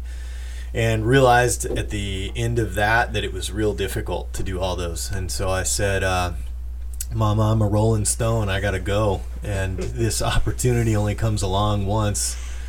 B-Rabbit will tell you that. And I got to go. So I worked at Borderline. I saved all my money. I didn't go to school again in the fall. Saved up enough. I went down to Tahoe and lived in a trailer with 3 other dudes in I think it was a single wide, and just snowboarded as much as possible. I lived in a trailer park and snowboarded, and I won a pro contest still as an amateur kid at that point, and made like $1,000 or $1,200, and thought that was amazing. I was driving a car the size of probably the VHS camera that I had. It was a Subaru Justy that had 4-wheel drive though. So I was happy as a clam, none of that stuff mattered. All that mattered was trying to get as good as possible, and not for a goal of money or cribs or any of this shit that you see in our culture at this point. But I just wanted to be the best snowboarder I could be, and I was in this new place that allowed me to get those skills up a lot further. And so I went through that year. I came home, I worked at the shop, and that became a habit for about 3 or 4 years. I would live about 6 months in Tahoe, and I would work the other 6 months and then live as cheap as I could. And I would just save all my money. I didn't party. I didn't buy anything other than So that's how you did it. I didn't You buy just anything didn't drink. other than what I had at the shop. If I needed jeans or shoes or something, I'd buy those through my discount at the shop, and that was it. And then I snowboarded, and then in '96, they had the Burton U.S. Open, and I went out there because we had nationals around similar time, and I think I wanted to do the half pipe, but they were doing this new thing called Big Air. Really, it was tiny air. It was the most awful, ridiculous-looking thing that you could imagine. It was just this plowed-up mound about 3 feet high, and then a gap of 20 feet or so, and then another mound down. And it was just a gap. And I said, how do you get into that event? I want to jump and do that. And they said, well, we've already got our pros picked for that, but you can write a letter petitioning to be in. So I sat down with pen and paper. I was like, what? I get a chance? So you're saying there's a chance. So I started writing this heartfelt letter about, hey, I ride for Burton. This is one of my only chances to show them what I've got and let them see that I have skills, and please let me in this event. And so I got in the event, and like I said, it was a joke of a thing, but I got so this was 95-ish. And I got, I'd have to look back, but like second or third maybe I tied or something like that. Anyway, that allowed them to say the next year was fucking ridiculous, because then it went from this joke of a jump to full-blown what you would see a real big air kicker, jump, big air jumps. And that was 1996 winter, and 95, 96, and they let me do the jump. I did the jump. I didn't place at all, but I did decently on it. And so then the following year, they said, come on. Actually, I think it was that spring after the jump. I think that was the year Mac Dog was out there filming it, and he said, hey, you look good on the jump. Why don't you come back to Tahoe and give me a call? And so I called him, and I think I might have 1 year mixed up here, but let's just say for the sake of it, that's that year. I came back. I got to shoot at something in the spring. I did a trick on a backcountry jump. It didn't make it into the movie. I think I made one shot in the credits, and then it made a trick into a video magazine. That set me off for getting to film. Oh, sorry. That set me off for getting to film with Mac Dog.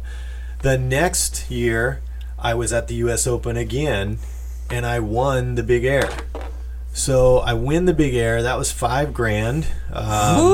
And yeah, back then that's what you got. Now you get like 50 grand. So I didn't. I actually went that night, staying by myself, didn't party, and I was flying out the next day. I went to McDonald's, celebrated with a full supersized meal, and then went to bed and got on a plane in the morning and left. That's how I rolled. Cheap as shit my entire time, because I didn't care about any of that ball and stuff. I just cared about snowboarding. I was hyped that I did well amongst my peers, you know? Yeah. And not my peers. Let's get that straight. They were not my peers at that time. I was not, in my mind, I was not on their level. This was the first chance I got to say, whoa, maybe I could be on their level, you know? Yeah. And I think it was Peter Line and Jamie Lynn got second and third. And so I went from, I'm positive that fall I had watched those guys on Mac Dog movies and been like, oh, I want to learn that trick. I want to learn that trick. These are my heroes. To coming out there and winning this event, as surprised as anybody that I won. And then those guys saying, good job, you did a good job. And going, whoa, I could be here next to these guys. You know, I'm no longer... outside looking Yeah, in. I mean, I still was a little bit, but I saw the potential to not just be on the outside looking in, and that was amazing. That's the summer I think I came home and was able to stop working, I think, at Borderline. I still wasn't getting a paycheck yet, so I won Burton U.S. Open Big Air, still was not getting paid by them. So I had a travel budget. Who was getting paid back then? I don't know, everybody.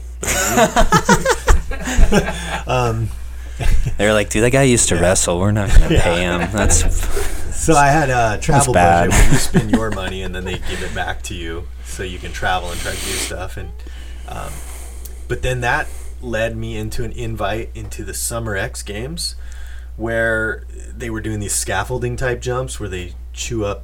I've seen the video of that contest. Yeah, snow. Yeah. That's the one you have in the exposure video. So I got third in that, and then it was off to the races. So then that following winter, I go into the Winter X Games, and I win the Big Air there. So within about a year, less than a year's time, I won the U.S. Open and the X Games Big Air. And then I think that's when I started to get a paycheck.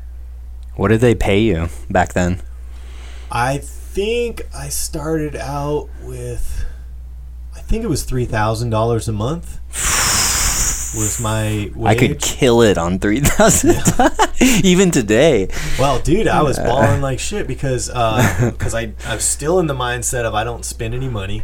Yeah. I don't buy frivolous shit, and I was now making money, and I was winning money at these contests. Yeah. I got, I think, like $500 a month from the goggle sponsor. And so you put all that together, and all of a sudden, like, I'm like, cool, dude, I have a bank account. Yeah. This is cool, and I don't have to go home and work. Now I can focus on just skateboarding and filming and doing that stuff. I wish that they had online stuff and everything, because I would have taken an online class or two and continued that on, but that really wasn't happening much at that point still, so I was just kind of... And of course, the age-old story of, all right, once it kicks in, you think it's not going to end. So, you know, you thought, cool. But realistically, I only had like 2 or 3 years. I only had 2 years where Burton actually gave me a paycheck. Yeah. And, but I would, like I said, I made a lot more on contests than I made on the paycheck and incentives. So you'd get an incentive for winning a contest, you get an incentive for your video part, or photos or whatever, and that's how I was able to buy a house and do stuff like that on only 2 years. I feel like now it's still the same, even in skateboarding. It's definitely not the same. Well, I mean, if you have a shoe that sells really well, yeah, it's probably great, but board sales, probably not so much. It's not going to be like so lucrative. And then if you win contests like Street League, X Games, things like that, like that's a sick ass paycheck. What did they pay? 50 grand? Yeah, for the contest, if you win now, then it's huge money. Yeah. You know, like, I mean, obviously Nyjah won 3 or 4 things, and he's a millionaire from Street League, right? So well, the first Grand Prix, the first like Super Crown that he won, it was $150,000, and then it used to be $100K or $150K, and then now it's down to 50. But he's still, like, the amount of that he won, like, he is a millionaire from just those contests, not all the other stuff that he's done. Yeah. So but nowadays it's super hard to get paid. So you know, that's why you've probably got more kids trying to be contest kids if they can. But when I was as blessed as you could be. I got to do it in the best time, when there could still be heroes in the sport, where people could make a living. It's super hard. I talk to team managers now. There's almost nobody really making a living without working another job in the summer. And that we're talking about good dudes. Mm-hmm. There's so many good snowboarders now, and I mean, people putting out lots of content. Well, Danimals, he builds houses in the summer. And there's all kinds of people that are amazing snowboarders that can't rely solely on snowboarding. And he's got a pro model boot, and he has had 2 boards now, and he still works in the summer because he has to. Yeah. I mean, you can just thank the internet for that. The internet killed stars. It killed heroes, is what it did. Constant, non-stop content at your fingers whenever you want it killed heroes. We talk about that in the second episode, how it gets lost in a timeline and it just kind of fades, you know. It's like, what's new? What's next? What's next? What's next? You don't hold on to, like, I remember all the old videos I used to watch, like Trilogy, In Bloom, like every Transworld video, and I would like watch them on repeat for entire summers, and just like that's all and I idolize those guys like more than any of the dudes today. Like I don't really idolize anybody like how I used to when I was young. Everyone's replaceable now. All it takes is open up your phone, and whoever you like the most is pretty easily replaced. And it's sad. It's sad that if Nyjah blows his knee out and never films another thing, I mean, is anybody going to be like, man, I can't believe there's no more Nyjah footage, you know? I mean, he's arguably the most hated skateboarder. Yeah, fuck all those guys. They're stupid. They just, like what that does is that helps people feel more core about themselves. Yeah. Like, I want, and I know Dylan's like, man, I'm trying to hate right now on him. Man, what But the fuck? anyway. I don't know about none of that. No, but I think we have our opinions, and it's cool to get to be a fan of it too. Oh, I like this guy's style. I don't like that style. I don't, this, that, or the other. But realistically, if you're trying to not acknowledge the amazing talent, again, if you think, then Nigel's been doing this since he was a pipsqueak. You know, as small as you can get, and he was crushing it. To try to question that guy's heart and soul and dedication to skateboarding, you're an idiot. That's why you work in a dish pit instead of being a skateboarder, because you're focused on that. You're focused on hating instead of focused on skating. Yeah. That was not meant to be a Dr. Seuss moment. No. Well, I mean, it's funny when people can't appreciate the skateboarding. They only focus on the things they don't like about the skateboarder. Like, I don't give a shit if he wears pants that are tight and wears sleeveless hoodies. It's the shit that he does is so amazing. Yeah, or even like, I had a friend that, I'm not even gonna say his name, but he doesn't like Thiago Lemos for some reason. He's like, well, he fucking wears baggy pants and fucking does these, and I'm like, are you serious? Yeah. You don't like a guy that can literally pop shoulder high ledges and skate almost anything? It's insanity. You know what somebody once said that I have found to be super true is that nobody more successful on me has ever thrown hate my way. Oh, that's true. And if you think about that, it's pretty true. So when you are hating all over somebody, think about, are you more successful than they are? Mm-hmm. Probably not. It's never the case, you're focused probably. on hating. You're focused on worrying about all that crap instead of focusing on building something. You're focused on tearing it down. Obviously, we know the clown that tries to troll our. Dude, I always shop. forget about and that we don't need guy. to talk about who it is or anything, but this person trolls like 5 or 6 people or whatever. So when you think about it, this person has at least 5 to 10 people he follows. Every day he's looking at their stuff, combing through it, hoping for content so he can hate on it. That's his day. Do you wonder why he's sitting at home doing that kind of... His biggest accomplishment is going to be like, look, I zinged this guy. Haha, I got you. Sick burn. Do you think that's going to make my store shut down? Do you think that's going to make somebody stop doing motivational speeches for a living? Do you think that any of that stuff's going to happen? No. And you're not going to get anywhere because you're focused on hating something instead of building something. And it's just funny. Nobody more successful at you is ever going to be hating on you. I push it so far to the back of my mind, and until someone brings it up, I'd forget completely. That's how unimportant that kind of stuff is. It's super unimportant. It's a exercise in being pathetic. Yeah. And all I'm trying to get across with it is, you think you're being funny and stuff. Well, it's not even funny, because I can take a good roast. I can appreciate a good roast, but it's not even really good. And 2, you're focusing all your attention and energy on trying to break something instead of trying to build something. And where is that going to get you? Yeah. It's not going to get you anywhere. Nobody's going to look at you and go, dude, you're the meme king. Maybe if you're in high school now. Your memes are so sick. Yeah. It's the one with the frog Pepe. It's awesome. Even so, there's so many things you don't realize when you're young that you think are so meaningful. Yeah. And they won't mean shit. The people won't mean shit. None of it'll mean shit. If they're hating on your stuff, they're not going to be in your life 2, 3, 10 years from now. They'll just be if they're lucky, they might be a memory, but that's it. And we tend to focus on them as though, when you're in high school, you're like, oh, this kid I beefed with, oh my gosh, this is awful. This is the end of the world. And, the sky's falling. And that person won't be in your life in 2 years. When you graduate, you'll never know about him again. That's it. Most of the time, they don't even remember the stuff they did.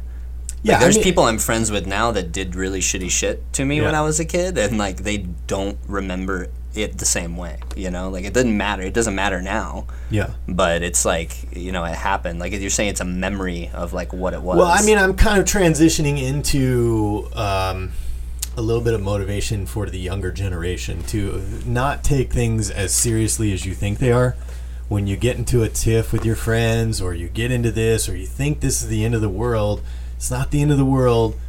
Those people, if they haven't been positive in your life, they won't even be there later on. You know, I was not cool at all in high school or anything, and 5 years later, after that, I was this guy who walked back in front of these people who wouldn't give me the time of day, and now you're dope, and was like, hey, cool, this guy won the X Games and stuff like that. You know, please don't, why do we have to temper everything with these things? But I'm not saying that's the end all be all of anything, or that made me cool. What I'm saying is I followed my dreams when those people ended up just working a shitty job and hating their lives. They got to have their 15 minutes of cool in high school, didn't want to give me the time of day because I was nerdy and into skateboarding and wearing huge pants and stupid stuff like that. You should bring those back. And it's already happening. But anyway,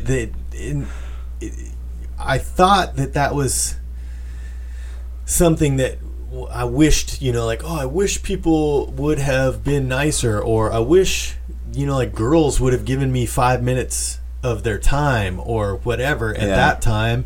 But really, you just keep pushing forward and your shit will happen. And those people who focused on thinking they were too cool for everything are gonna get stuck.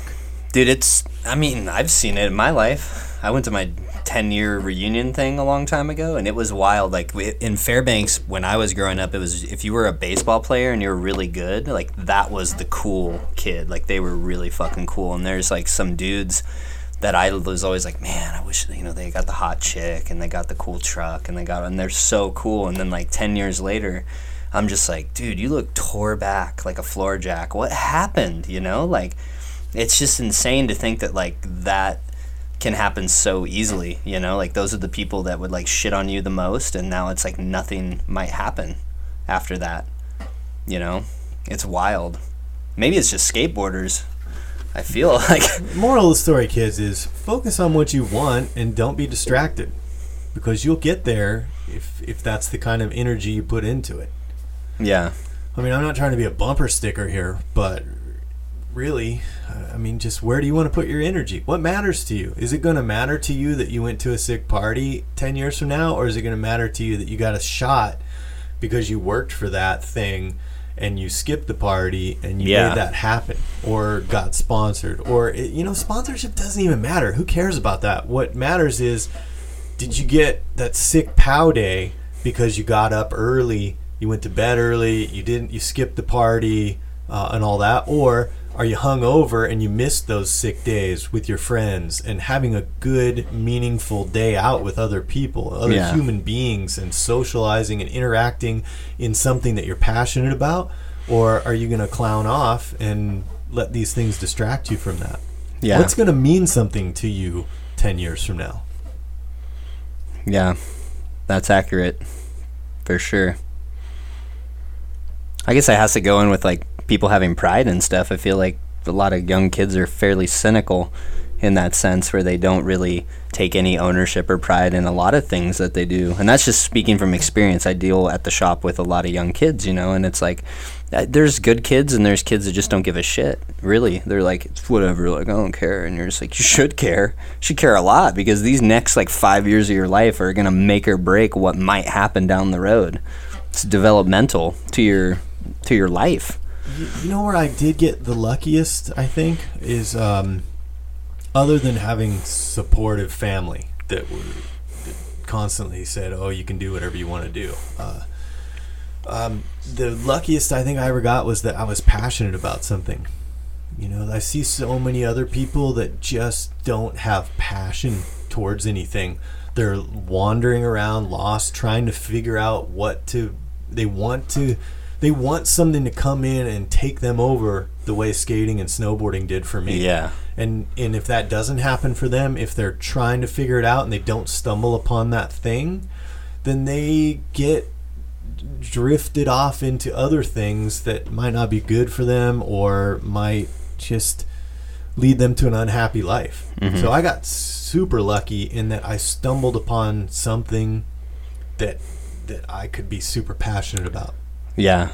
Well, I mean, if it wasn't for me, like, picking up a snowboard, like, asking for one, I wouldn't have even started skating. If it wasn't even for skating, I wouldn't be here right now. My life could have been totally different.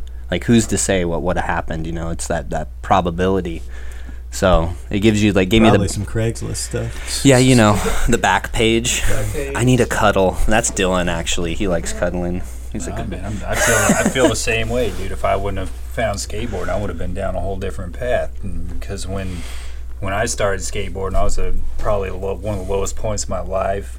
I was living in and out of a car with my mom, homeless, dude, and I felt alone. I didn't understand what was going on, and I got a skateboard, and that just, like, it gave me a whole nother thing to put my faith into, dude. And I never got sponsored or anything like that, dude. And, like, but it's still, I feel like it changed my life, and I'm still gonna keep doing it every single day, and I still love it, dude, and I'm passionate about it. And I don't know, man. I think we fall in love for these things for a reason, dude. that's a testament to, like, what I said, you know, like, how it's, like, it's unlike anything else. You know, I played sports, and it's like, you can't explain it to a normal person. Why do you want to, like, go out and try to jump on this rail over and over and over and over again? And it's like, you just can't explain it to him, to a cop, to somebody, and business owner at the place you're skating, to, like, your friends that don't skateboard. Like, they just don't understand why you want to keep doing it. And it's like, I'm past that point too, you know, like, it's like, I'm not going to go pro, and it's not going to happen, but that's not why I do it, you know. I think, even, like, today, I was thinking about skateboarding for, like, an hour, because I just, like, want to skate so bad, no matter what. Like, I'm thinking, like, I thought maybe I could shovel my road on my street, because it's all slushy, and, like, if it doesn't snow again, it'll be just dry enough to where I could, like, do some flat ground out front. And that's the love for it, is, like, by any means necessary, I will try to skateboard.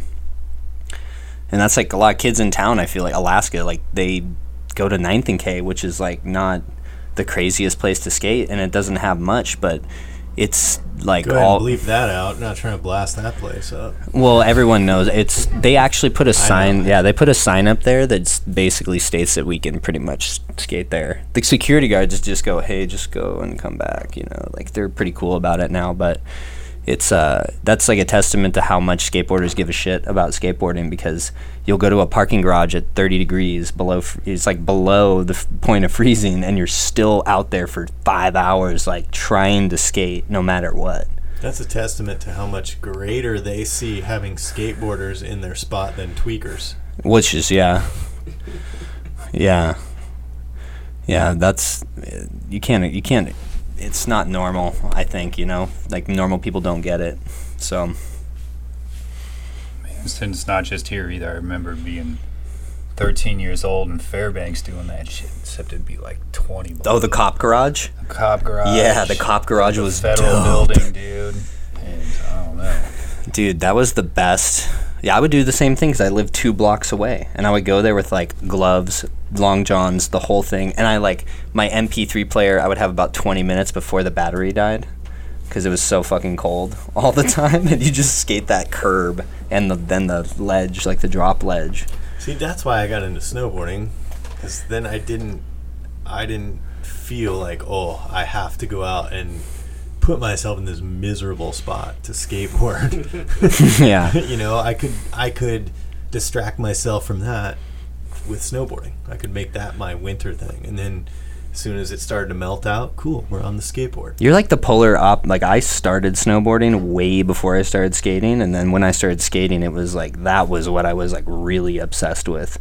And I still love snowboarding, like, more than any other thing in my life besides skateboarding. But it was like, I'd always, even when I'm snowboarding, I'm like, God, I just want to skate a ledge or something. I just want to go roll on the concrete, you know? Like, it's not, they're so, like you said, they're so different. they're not the same thing, but you can like have the similarity and enjoy it the same type of way. Yeah. All right, man. So I feel like so pretty much like I guess so like video killed the radio star. The internet killed the video star. True. Like, I mean, what do you think your feelings are about like everything now? Because I remember like in '96, dude, you guys like started making these Borderline videos, and it's like you said, like Borderline was like, to me it was like that was Alaska. That was Alaska skateboard and snowboard culture right there, and I loved every little bit of it back then, dude. And like 100% came out, dude, and just I wore the shit out of that video, dude, all day long, man. And I just wanted to be part of that so bad, dude. And it kind of sucked up in Fairbanks because I think like our Borderline location in the Bentley Mall actually shut down for a while. So I was like, you know, when I feel like I was really starting to like peak in like my younger years of skateboarding, like that shut down, and I don't know, that was a real bummer for us. But then like right as I was moving, like I moved to Colorado, and right as I was moving away, the Weedmeyers decided they were going to open a location, and they ended up opening the Safeway location, I guess. And Well, wasn't it was in the annex, and then it was in the mall, and then it disappeared and went to the other side of town, right? I don't remember, it was so long ago, but I just remember being so bummed out that like that it shut down in Fairbanks, dude, and I didn't get that chance to actually experience what it would have been like to be on that team. I mean, and I felt like I was right there too, because like right before I left, like that's when the dudes started like bringing me under their wings, like skating with like Jeremiah Gold and Brant Shock and like I don't know, all those guys, dude. But like I don't know, man, it was just such a good time in my mind, dude. And now I don't feel like that passion is there for skateboarding anymore, but especially like not up here. I do feel like you're trying to bring it back with the shop, dude. And It's pretty much, it's around everywhere in Alaska. Like some places it's not as like prevalent, but in Fairbanks, just speaking from my own experience, there is not a whole lot going on there right now for skateboarding. They're like trying, but it's just, there's not much. It's not like how it used to be. Because I remember you could show up to the park, to John Weaver, and there'd be like 50 people skating the park, and now that place is a ghost town. No one will go there, you know? It's like rare to get people to go skate, you know? And there's really good skateboarders from Fairbanks, which is the crazy thing. Like there's super talented skateboarders. Gary is probably, I think, one of the best skateboarders out of Fairbanks ever, you know? And it's crazy like that there's not anything to facilitate there, like to get them up to that next point, you know? Yeah, it's just a different interaction. It's a different the way you encounter skateboarding or snowboarding is different now than 15 years ago. And that time frame when we were doing Borderline videos and stuff, your interaction with those sports and those products was typically through your local board shop. And then we went through a lull where that wasn't the case. The internet came in strong, the big box stores came in strong, the local shops did not.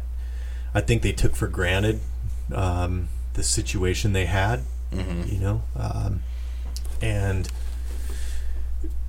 just you have an evolution. I would imagine that the earliest skaters say the same thing. I think the nature of our beast that we do is going to be constant change. Unfortunately, that change has also bled into how you actually approach doing these things. So some of the people that listen to this will say, nah, that's just your head. Well, I'm not talking about me. I still try to encounter it the same way. What I'm talking about is the kid who just started a year ago. What he sees when he goes to the park, or he goes to a skate jam, or he goes to a store in the mall, or whatever, is a completely different encounter with skateboarding or snowboarding than I had, than you had, that the kid that started 10 years ago has. Yeah. And I don't think we'll ever get it back, just because, you know, the nature of technology and everything is moving forward and continuing to bust open this door that holds behind it all these things we don't like about it. It's cool to get these things on your phone, but you got a generation of kids that grew up not knowing local shops, not seeing any value in them, and encountering mall stores and encountering the phone from day one. All these solitary activities. The phone is supposed to make you feel really connected to everything, but really it's an isolating thing. You just disconnect as from. As soon as you yeah. start just staring at your phone, when all you have to do is be around a group of 5 skaters or snowboarders at any given time, when you go to eat or something, and you look down and there's 5 people looking at their phone, and a lot of times the interaction you get is, hey, look at this. It's not as much of this forcing people to communicate constantly with each other and form more of a tighter bond. I'm not trying to say that kids don't have a bond with each other. I'm not trying to say any of that. I'm just saying it's way different now. And having grown up in one point in time, there's no way I can fully understand what's happening right now, because that's not my experience. And there's no way that those kids will understand what I went through. All I can try to do with the shop is take the positive philosophies, the general principles that we saw, and try to put them in front of these kids and see which ones will gravitate to it. Try to present them with an environment that is bringing people together rather than separating. We try to do events that make people feel included. So we've talked about this shop and stuff before.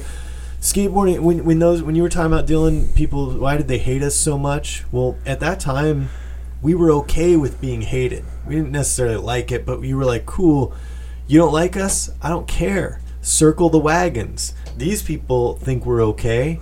They're the kids who skate with us every day. Cool, we circle the wagons and we defend each other from those outside hate mongers, whatever you want to call it. Just that, those people trying to tear down what you're doing or say you're lame or not let you feel good about doing what you're doing, right? So you said, cool, this is my group of skaters, this is my group of snowboarders, whatever it is. We don't care what you think. Then as time went on and skating became the cool way of dressing and the cool thing to do and all of that, well, all of a sudden now, all those kids that didn't necessarily have the wherewithal to get through the gauntlet of what it took to be a skateboarder, now we went through that stuff and we hold it with pride. Now it's a badge of honor, like, hey, we made it through the tough times, we made it through the hate, we made it through the name calling, we made it through the uncool, no girls want to talk to us time. We made it through all that, and now we wear this badge of skateboarder or snowboarder proudly. And then you feel like you want to protect that now. Now all of a sudden you feel like you want to be exclusive, like, oh, now we're cool, you can't be a part of us anymore.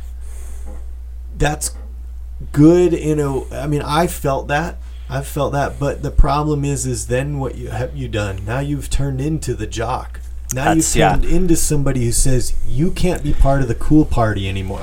That's the part of skateboarding right now that I don't like at all. It's like somehow people end up becoming the jock that they didn't like by doing that seclusion and like segregating everything into different, and it doesn't make sense. It rolls back to the hating on stuff, the judgment of everything, and I've just gotten over it. Like I wanted to act, so most recently I wanted to act that way towards longboarding, because I felt like, I don't care if you longboard, but don't call yourself a skater, because I went through hell to be called a skater, and I wear that proudly now.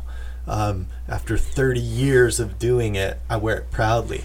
But then I realized, like, dude, who am I to be saying anything to somebody who wants to roll sideways down the street?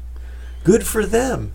Just because they don't do the part of skateboarding that I think meets the cool criteria, fuck me for being that guy. So I had to reel my own shit in and say, dude, don't be that. Don't be what you hated in people. Don't be what made you feel uncomfortable and awful. And so we just try to run things around. We try to bring that back. I as much as I was nonconformist and middle finger to the world when I was in high school, teenage kid, and say I didn't care about anything, or not anything, but I didn't care about the outside cool stuff, you still are longing to be a part of something. And Borderline formed this scene that was okay with accepting my nerdy ass into it and allowed me a place where I felt kind of safe and could flourish and feel confident. And that's what you need as a teenager growing up. You need something where you can not constantly feel beat down and berated. And that environment gave that to me. And so now what I'm trying to do, when you say that we try to be inclusive of people, well, that's what we're trying to do. I'm trying to now create this new thing that kids may not have ever been aware of because they had no real local shop, and say, hey dude, it doesn't matter if you are not good at this or you're just interested in it or whatever. Come on in, because maybe you'll find your safe place. Maybe you'll find your spot inside the wagons to feel comfortable enough to flourish, to be a skateboarder or a snowboarder forever. The goal is not to be good at the stuff. Maybe that's your personal goal. But the goal when you start skateboarding isn't like, cool, I want to make it into the cool club. It's just to get to do it. You know, I just want to do it. I just want to go out and I want to feel fun and good times, and I want to smile and be stoked on stuff. So we try to make this environment where you're not constantly the cool police telling people like, you didn't do it right, you didn't do that right. Yeah, I love Grosso and Love Letters and the rules of skateboarding. Oh, that's cool. I almost commented on his Instagram because but you shouldn't feel like you can't come and be a part of it because you don't live by the rules of what some crew of 5 kids who are talented but will never get anywhere because they want to focus on hating on stuff tell you is cool or not. Yeah. You know? So forget that. If you're a kid who wants to skateboard or snowboard, just come to the shop. Ask all the questions you want. Our people will never give you a bunch of grief about that. We'll never be mean to you about it, because I want you to be stoked to go sideways through life, you know? Grosso had that episode where he rags on people that push Mongo. Now, you guys may not know this, but I, in fact, pushed Mongo at one point in my life. That's why I throw down my board with the wrong hand.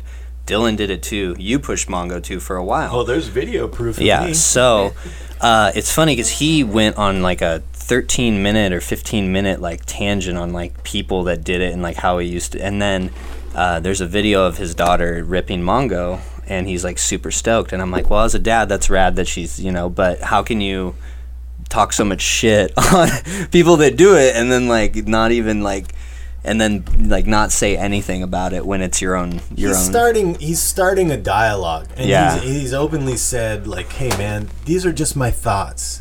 You know, if you don't, I mean, it doesn't mean shit. He says it doesn't mean shit. It's just my take on stuff. Don't get so serious about it. Don't get your panties in a bunch. We're just talking shit, and that's cool. I mean, I love his show too, but it's just hilarious. That was like funny to me. I mean, I think it's great. I love it, and yeah, I broke the rules all the time and whatever, but I don't give a shit. I just wanted to do the stuff, and I'm not going to put that rule on some kid, you know? I mean, we all have our thoughts on stuff, but I'm not going to push that out there to make some kid bummed that he even went out and skateboarded one day. Yeah. You know? And if you do that to people, then you can go to hell. You're not really a skater. You're a piece of shit that doesn't think about other human beings, you know? So yeah, that's my opinion on that. Dude, if you want to push Mongo, push Mongo. I mean, I would definitely. I benefited from that shit. I could skate faster switch than anybody. Well, actually, I was gonna say it helped me because then when I started to try and skate gaps and stuff switch, I could throw down with the right hand to the right foot way faster than somebody who did with the left hand and did switch Mongo. There's definitely good reason to not push Mongo. I had to train myself to not push that way because I wanted to do gaps with short run-ins and all that stuff. It definitely looks better to not push that way. When I see kids do it, I try to teach them, like, hey, man, it's not anything other than your skateboarding can be helped by pushing the other way. So let's look at it that way, not like you're a fucking nerd because you do this. You know? I got shit on super hard, and that's why I quit doing it, because I was like, I got kicked out of the park, and they were like, no, you can't skate today, push my... I was like, God damn it, dude. So I had to, like, learn for, like, so long, had to retrain myself to push the other way. But yeah, I mean, it is what it is. I mean, it's just funny that, like, to me, skateboarding, there really isn't any rules. It's about your interpretation of what you want it to be. So, like, you could take, like I always say, you can take 5 skateboarders, put them at a spot, and they're going to skate it, look at it completely different. It's what you want to do at the place on your skateboard. But then it's funny when, you know, you think about all the rules that, the sacred rules, like, don't mall grab, don't push Mongo, like... don't do this, don't do that, and it's like, well, is that not like the philosophy of it to begin with? Like, so, but a lot of those rules are based in style, and style matters. So it's good to have those as a base to work from, but you don't need to take some kid who's been skating a month and bombard him with a bunch of bullshit that makes him bummed on skateboarding. Yeah, for sure. You just... I mean, if anything, we should be outlawing jeans with bedazzled crap on the back of it rather than worrying about how they do their kickflip. Yeah, that and camo pants with 5 different colors. I don't like those either. You know, that's what happens when people get so good at something that there's no longer like you run out of things to worry about because they've gotten so good at everything that they have to start going back and messing with all this stuff that was taboo before. Yeah. You know, oh, you can't do this kind of trick or that kind of trick, or you can't wear this stuff or whatever. And you're like, oh, dude, I already know how to do every single trick there is, so I'm bored. Let's move on and mess with something else. Let's have some fun. I mean, we had a video steezing for no reason because whatever, no reason. You know, let's just have some fun with it. Let's not take it so serious. You know, just get over yourselves. Let's just calm down, have fun, make people feel stoked about it. Because somebody let you feel stoked about it. Well, yeah, I was that little kid that went into the shop and had no fucking idea what I was doing, you know? Like, the only thing I wish was that we had the room without the helicopter parents to be a little bit more tough love about etiquette. I wish that there was that, because you got these kids who want to make sandcastles in the bottom of a bowl. You should hire Josh Thomas. He's really good at that. You want to do that, and then you say, like, hey, can you move? And they go, what? Did you say you were going to touch me inappropriately? Oh, cool. My dad with face tats is going to come over here and stick you. You know? Well, that happened to me and Josh Thomas at Chugia. That's what I'm talking about.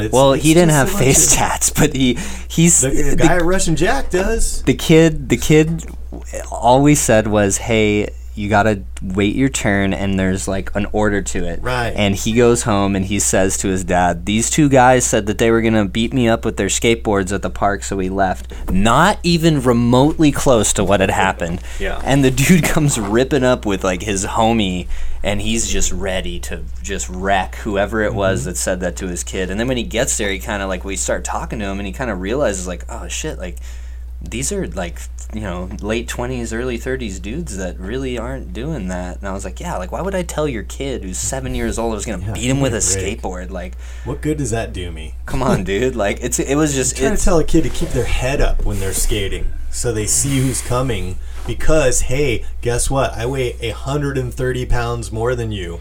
You're going to lose if we run into each other. And then the parents go wild. And you're like, I came in that time where there was no kid gloves on when you were taught etiquette. You know, it was a little bit harsher. Yeah, me neither. And you know, like, that's a little contradictory to what I'm saying. I want you to be welcome into skateboarding, but I also want you to understand that there's etiquette at the skate park so that everyone can use the spot, and we should be able to not have to say, hey, can we have a safe zone talk here about this? You should be able to be like, hey, wait your turn, get the fuck out of the way, don't sit there, stuff like that, without hurting everyone's feelings and without parents coming in raging, without kids feeling like they're alienated because of it. They should, that's the only place where I wish we could be a little bit around the edges. I'm pretty straightforward with most, especially at Russian Jack. Like the day I went there, and there was the middle school had brought all the kids over to the park, and instead of playing on the playground, there was like fucking 100 kids inside the bowl. They were eating Jolly Ranchers. They gave them all Jolly Ranchers, and there's like wrappers all over the place. And I'm like, I almost pulled a Dylan. I started like, started hyperventilating. I was like, who do I have to talk? Who's in charge here? And the little kid goes, that lady right there. And I go, okay. And I go, this is not the playground, Like, I know that you're trying to like take them out and have fun and stuff, and I get that, but I come here to do this thing, and this is what it's for. And she was really understanding of it. She was like, oh, I totally understand. We'll clean up the stuff and we'll leave. And like, usually it's like you're saying, it's not like that. It's like Mama Bear comes in and she's swinging for the fences, like, don't tell my kid what to do. And it's awful. Dude, it's... Dylan. People don't understand. They actually, like, when we lived down in Oregon, they actually did a planned field trip to the skateboard park. Yeah, I have a clip of it. I have a clip of it. Had a skateboard or a scooter or nothing, dude. It was just 40 kids running around the skateboard park, dude. We used to film edits at White City in Oregon, and me and Dylan, and I think it was Lenwood, and we went there to film Dylan do like some flip trick into a grind onto the ledge, and we show up, and literally within 5 minutes this bus pulls in, and it's literally a bus full of little kids, and they're just like running around the thing. And like, I was like, let's just try, dude, we'll try and film it. And Dylan doesn't even try it one time. We roll up, he rolls up, stomps his board and like freaks it's not playground, and starts raging. And I was like, oh my god, dude, like, let's just get out of here. Yeah, it's crazy. I think it's just because, like, going back to people who don't skateboard or snowboard or anything, they don't understand what the skate park is for, right? Yeah, so it's like, it is a playground. It is like basically a playground to them. They're like, oh, this cool ramp and stuff, and you're like, that's really not what. That's what the thing over there is for. And now we all know what every business owner felt like. Yeah. What do you think this is made for? Oh, I think it's made for skating because it's sick. Yeah. And they're like, yeah, that's why it has plants in it, dumbass. Keep moving. Yeah. Yeah, that's pretty true. Yeah, but that shit was the funniest though. I still have that clip on my phone or on my old laptop of you freaking out at that skate park. So good. I feel bad. No, I don't feel bad. The best one was when It's all perspective. the best one is the little girl that after I filmed that clip of you, and she grabs my fisheye lens with her greasy pizza fingers. She literally grabs my fisheye and goes. Lucky her nails didn't scratch it. Oh, shut up. But you were so mean, dude. It was a I was like, girl, what do you? She was kind of chubby. He's like, this ain't a snack cake, dude. Like, What are you grabbing my lens for? This isn't a piece of food. Like, I probably scarred that kid for life, dude. It took me so long to get enough money to buy that lens, and I was like trying to not ever scratch it, and it was like this kid just goes like straight into Too it. bad you didn't have $1 for every time someone told you to do a kickflip. I You wish. got that lens easy. Yeah. Or a laser flip. Stupidest question ever. Man. So unfortunately, we are running out of time here. I gotta get ready to get going to work, but You have to go to work? yeah. But we gotta get you back on the show. I feel like there's just not enough time in the world to hear what you gotta say, Jason. But it was an honor having you on the show today. I want to give a big shout out to Blue and Gold Board Shop. Be sure you swing down there. All your skateboard, snowboard needs. Shout out to the 49 Supply Co. We got them on here. Shout out to my unofficial sponsor, DC Shoes. Hook your boy up. I'm wearing your shit. I got the shoes on right now. Get them at Blue and Gold Board Shop. They got the DCs down there. Hey, I want to say thank you very much for having me on. I obviously talk too much when I do talk, and you guys put up with it, and you are kind enough to act like you want to hear it. And so yeah, I appreciate it. I'm just trying to make something positive happen here. It's not about me, it's about what we're doing here. And you guys are positive and you help promote that same thing, whether it's at the skate park, whether it's with what you're doing here. You're building something, and I appreciate you letting me be in the same list of names as the people that have been on the show and being a part of it. So thank you. Yeah, no we problem. love having you on here, man. You've been a major part in my mind of, Alaska skateboard and snowboard culture, dude. And we appreciate everything you're doing. So just keep doing what you're doing too, man. Oh, shout out where would we find you? Social media, location, all that stuff. 11124 Old Seward Highway, Unit H, Suite 700. Yeah, and we are just Blue and Gold AK on all social media. Just spell it all out. So yeah, we do the tweets. We work on the Facebooks. Wait, we have a Twitter, and we do the Instagrams. We do a lot of events. So just we just encourage you to come be a part of it. Be around other people that share the passions that you have, and that's what we're trying to facilitate. So check out our stuff. Come be a part of it. You don't have to buy something. Just come in and hang out and be around other people so that you're stoked on being a part of the scene. And that's it, dude. Heck yeah. All right, y'all. That's it for today. We will be back soon with another episode. So peace out from the Far North Podcast. Way up north to Alaska. Way up north to Alaska. I hate this song. To Alaska.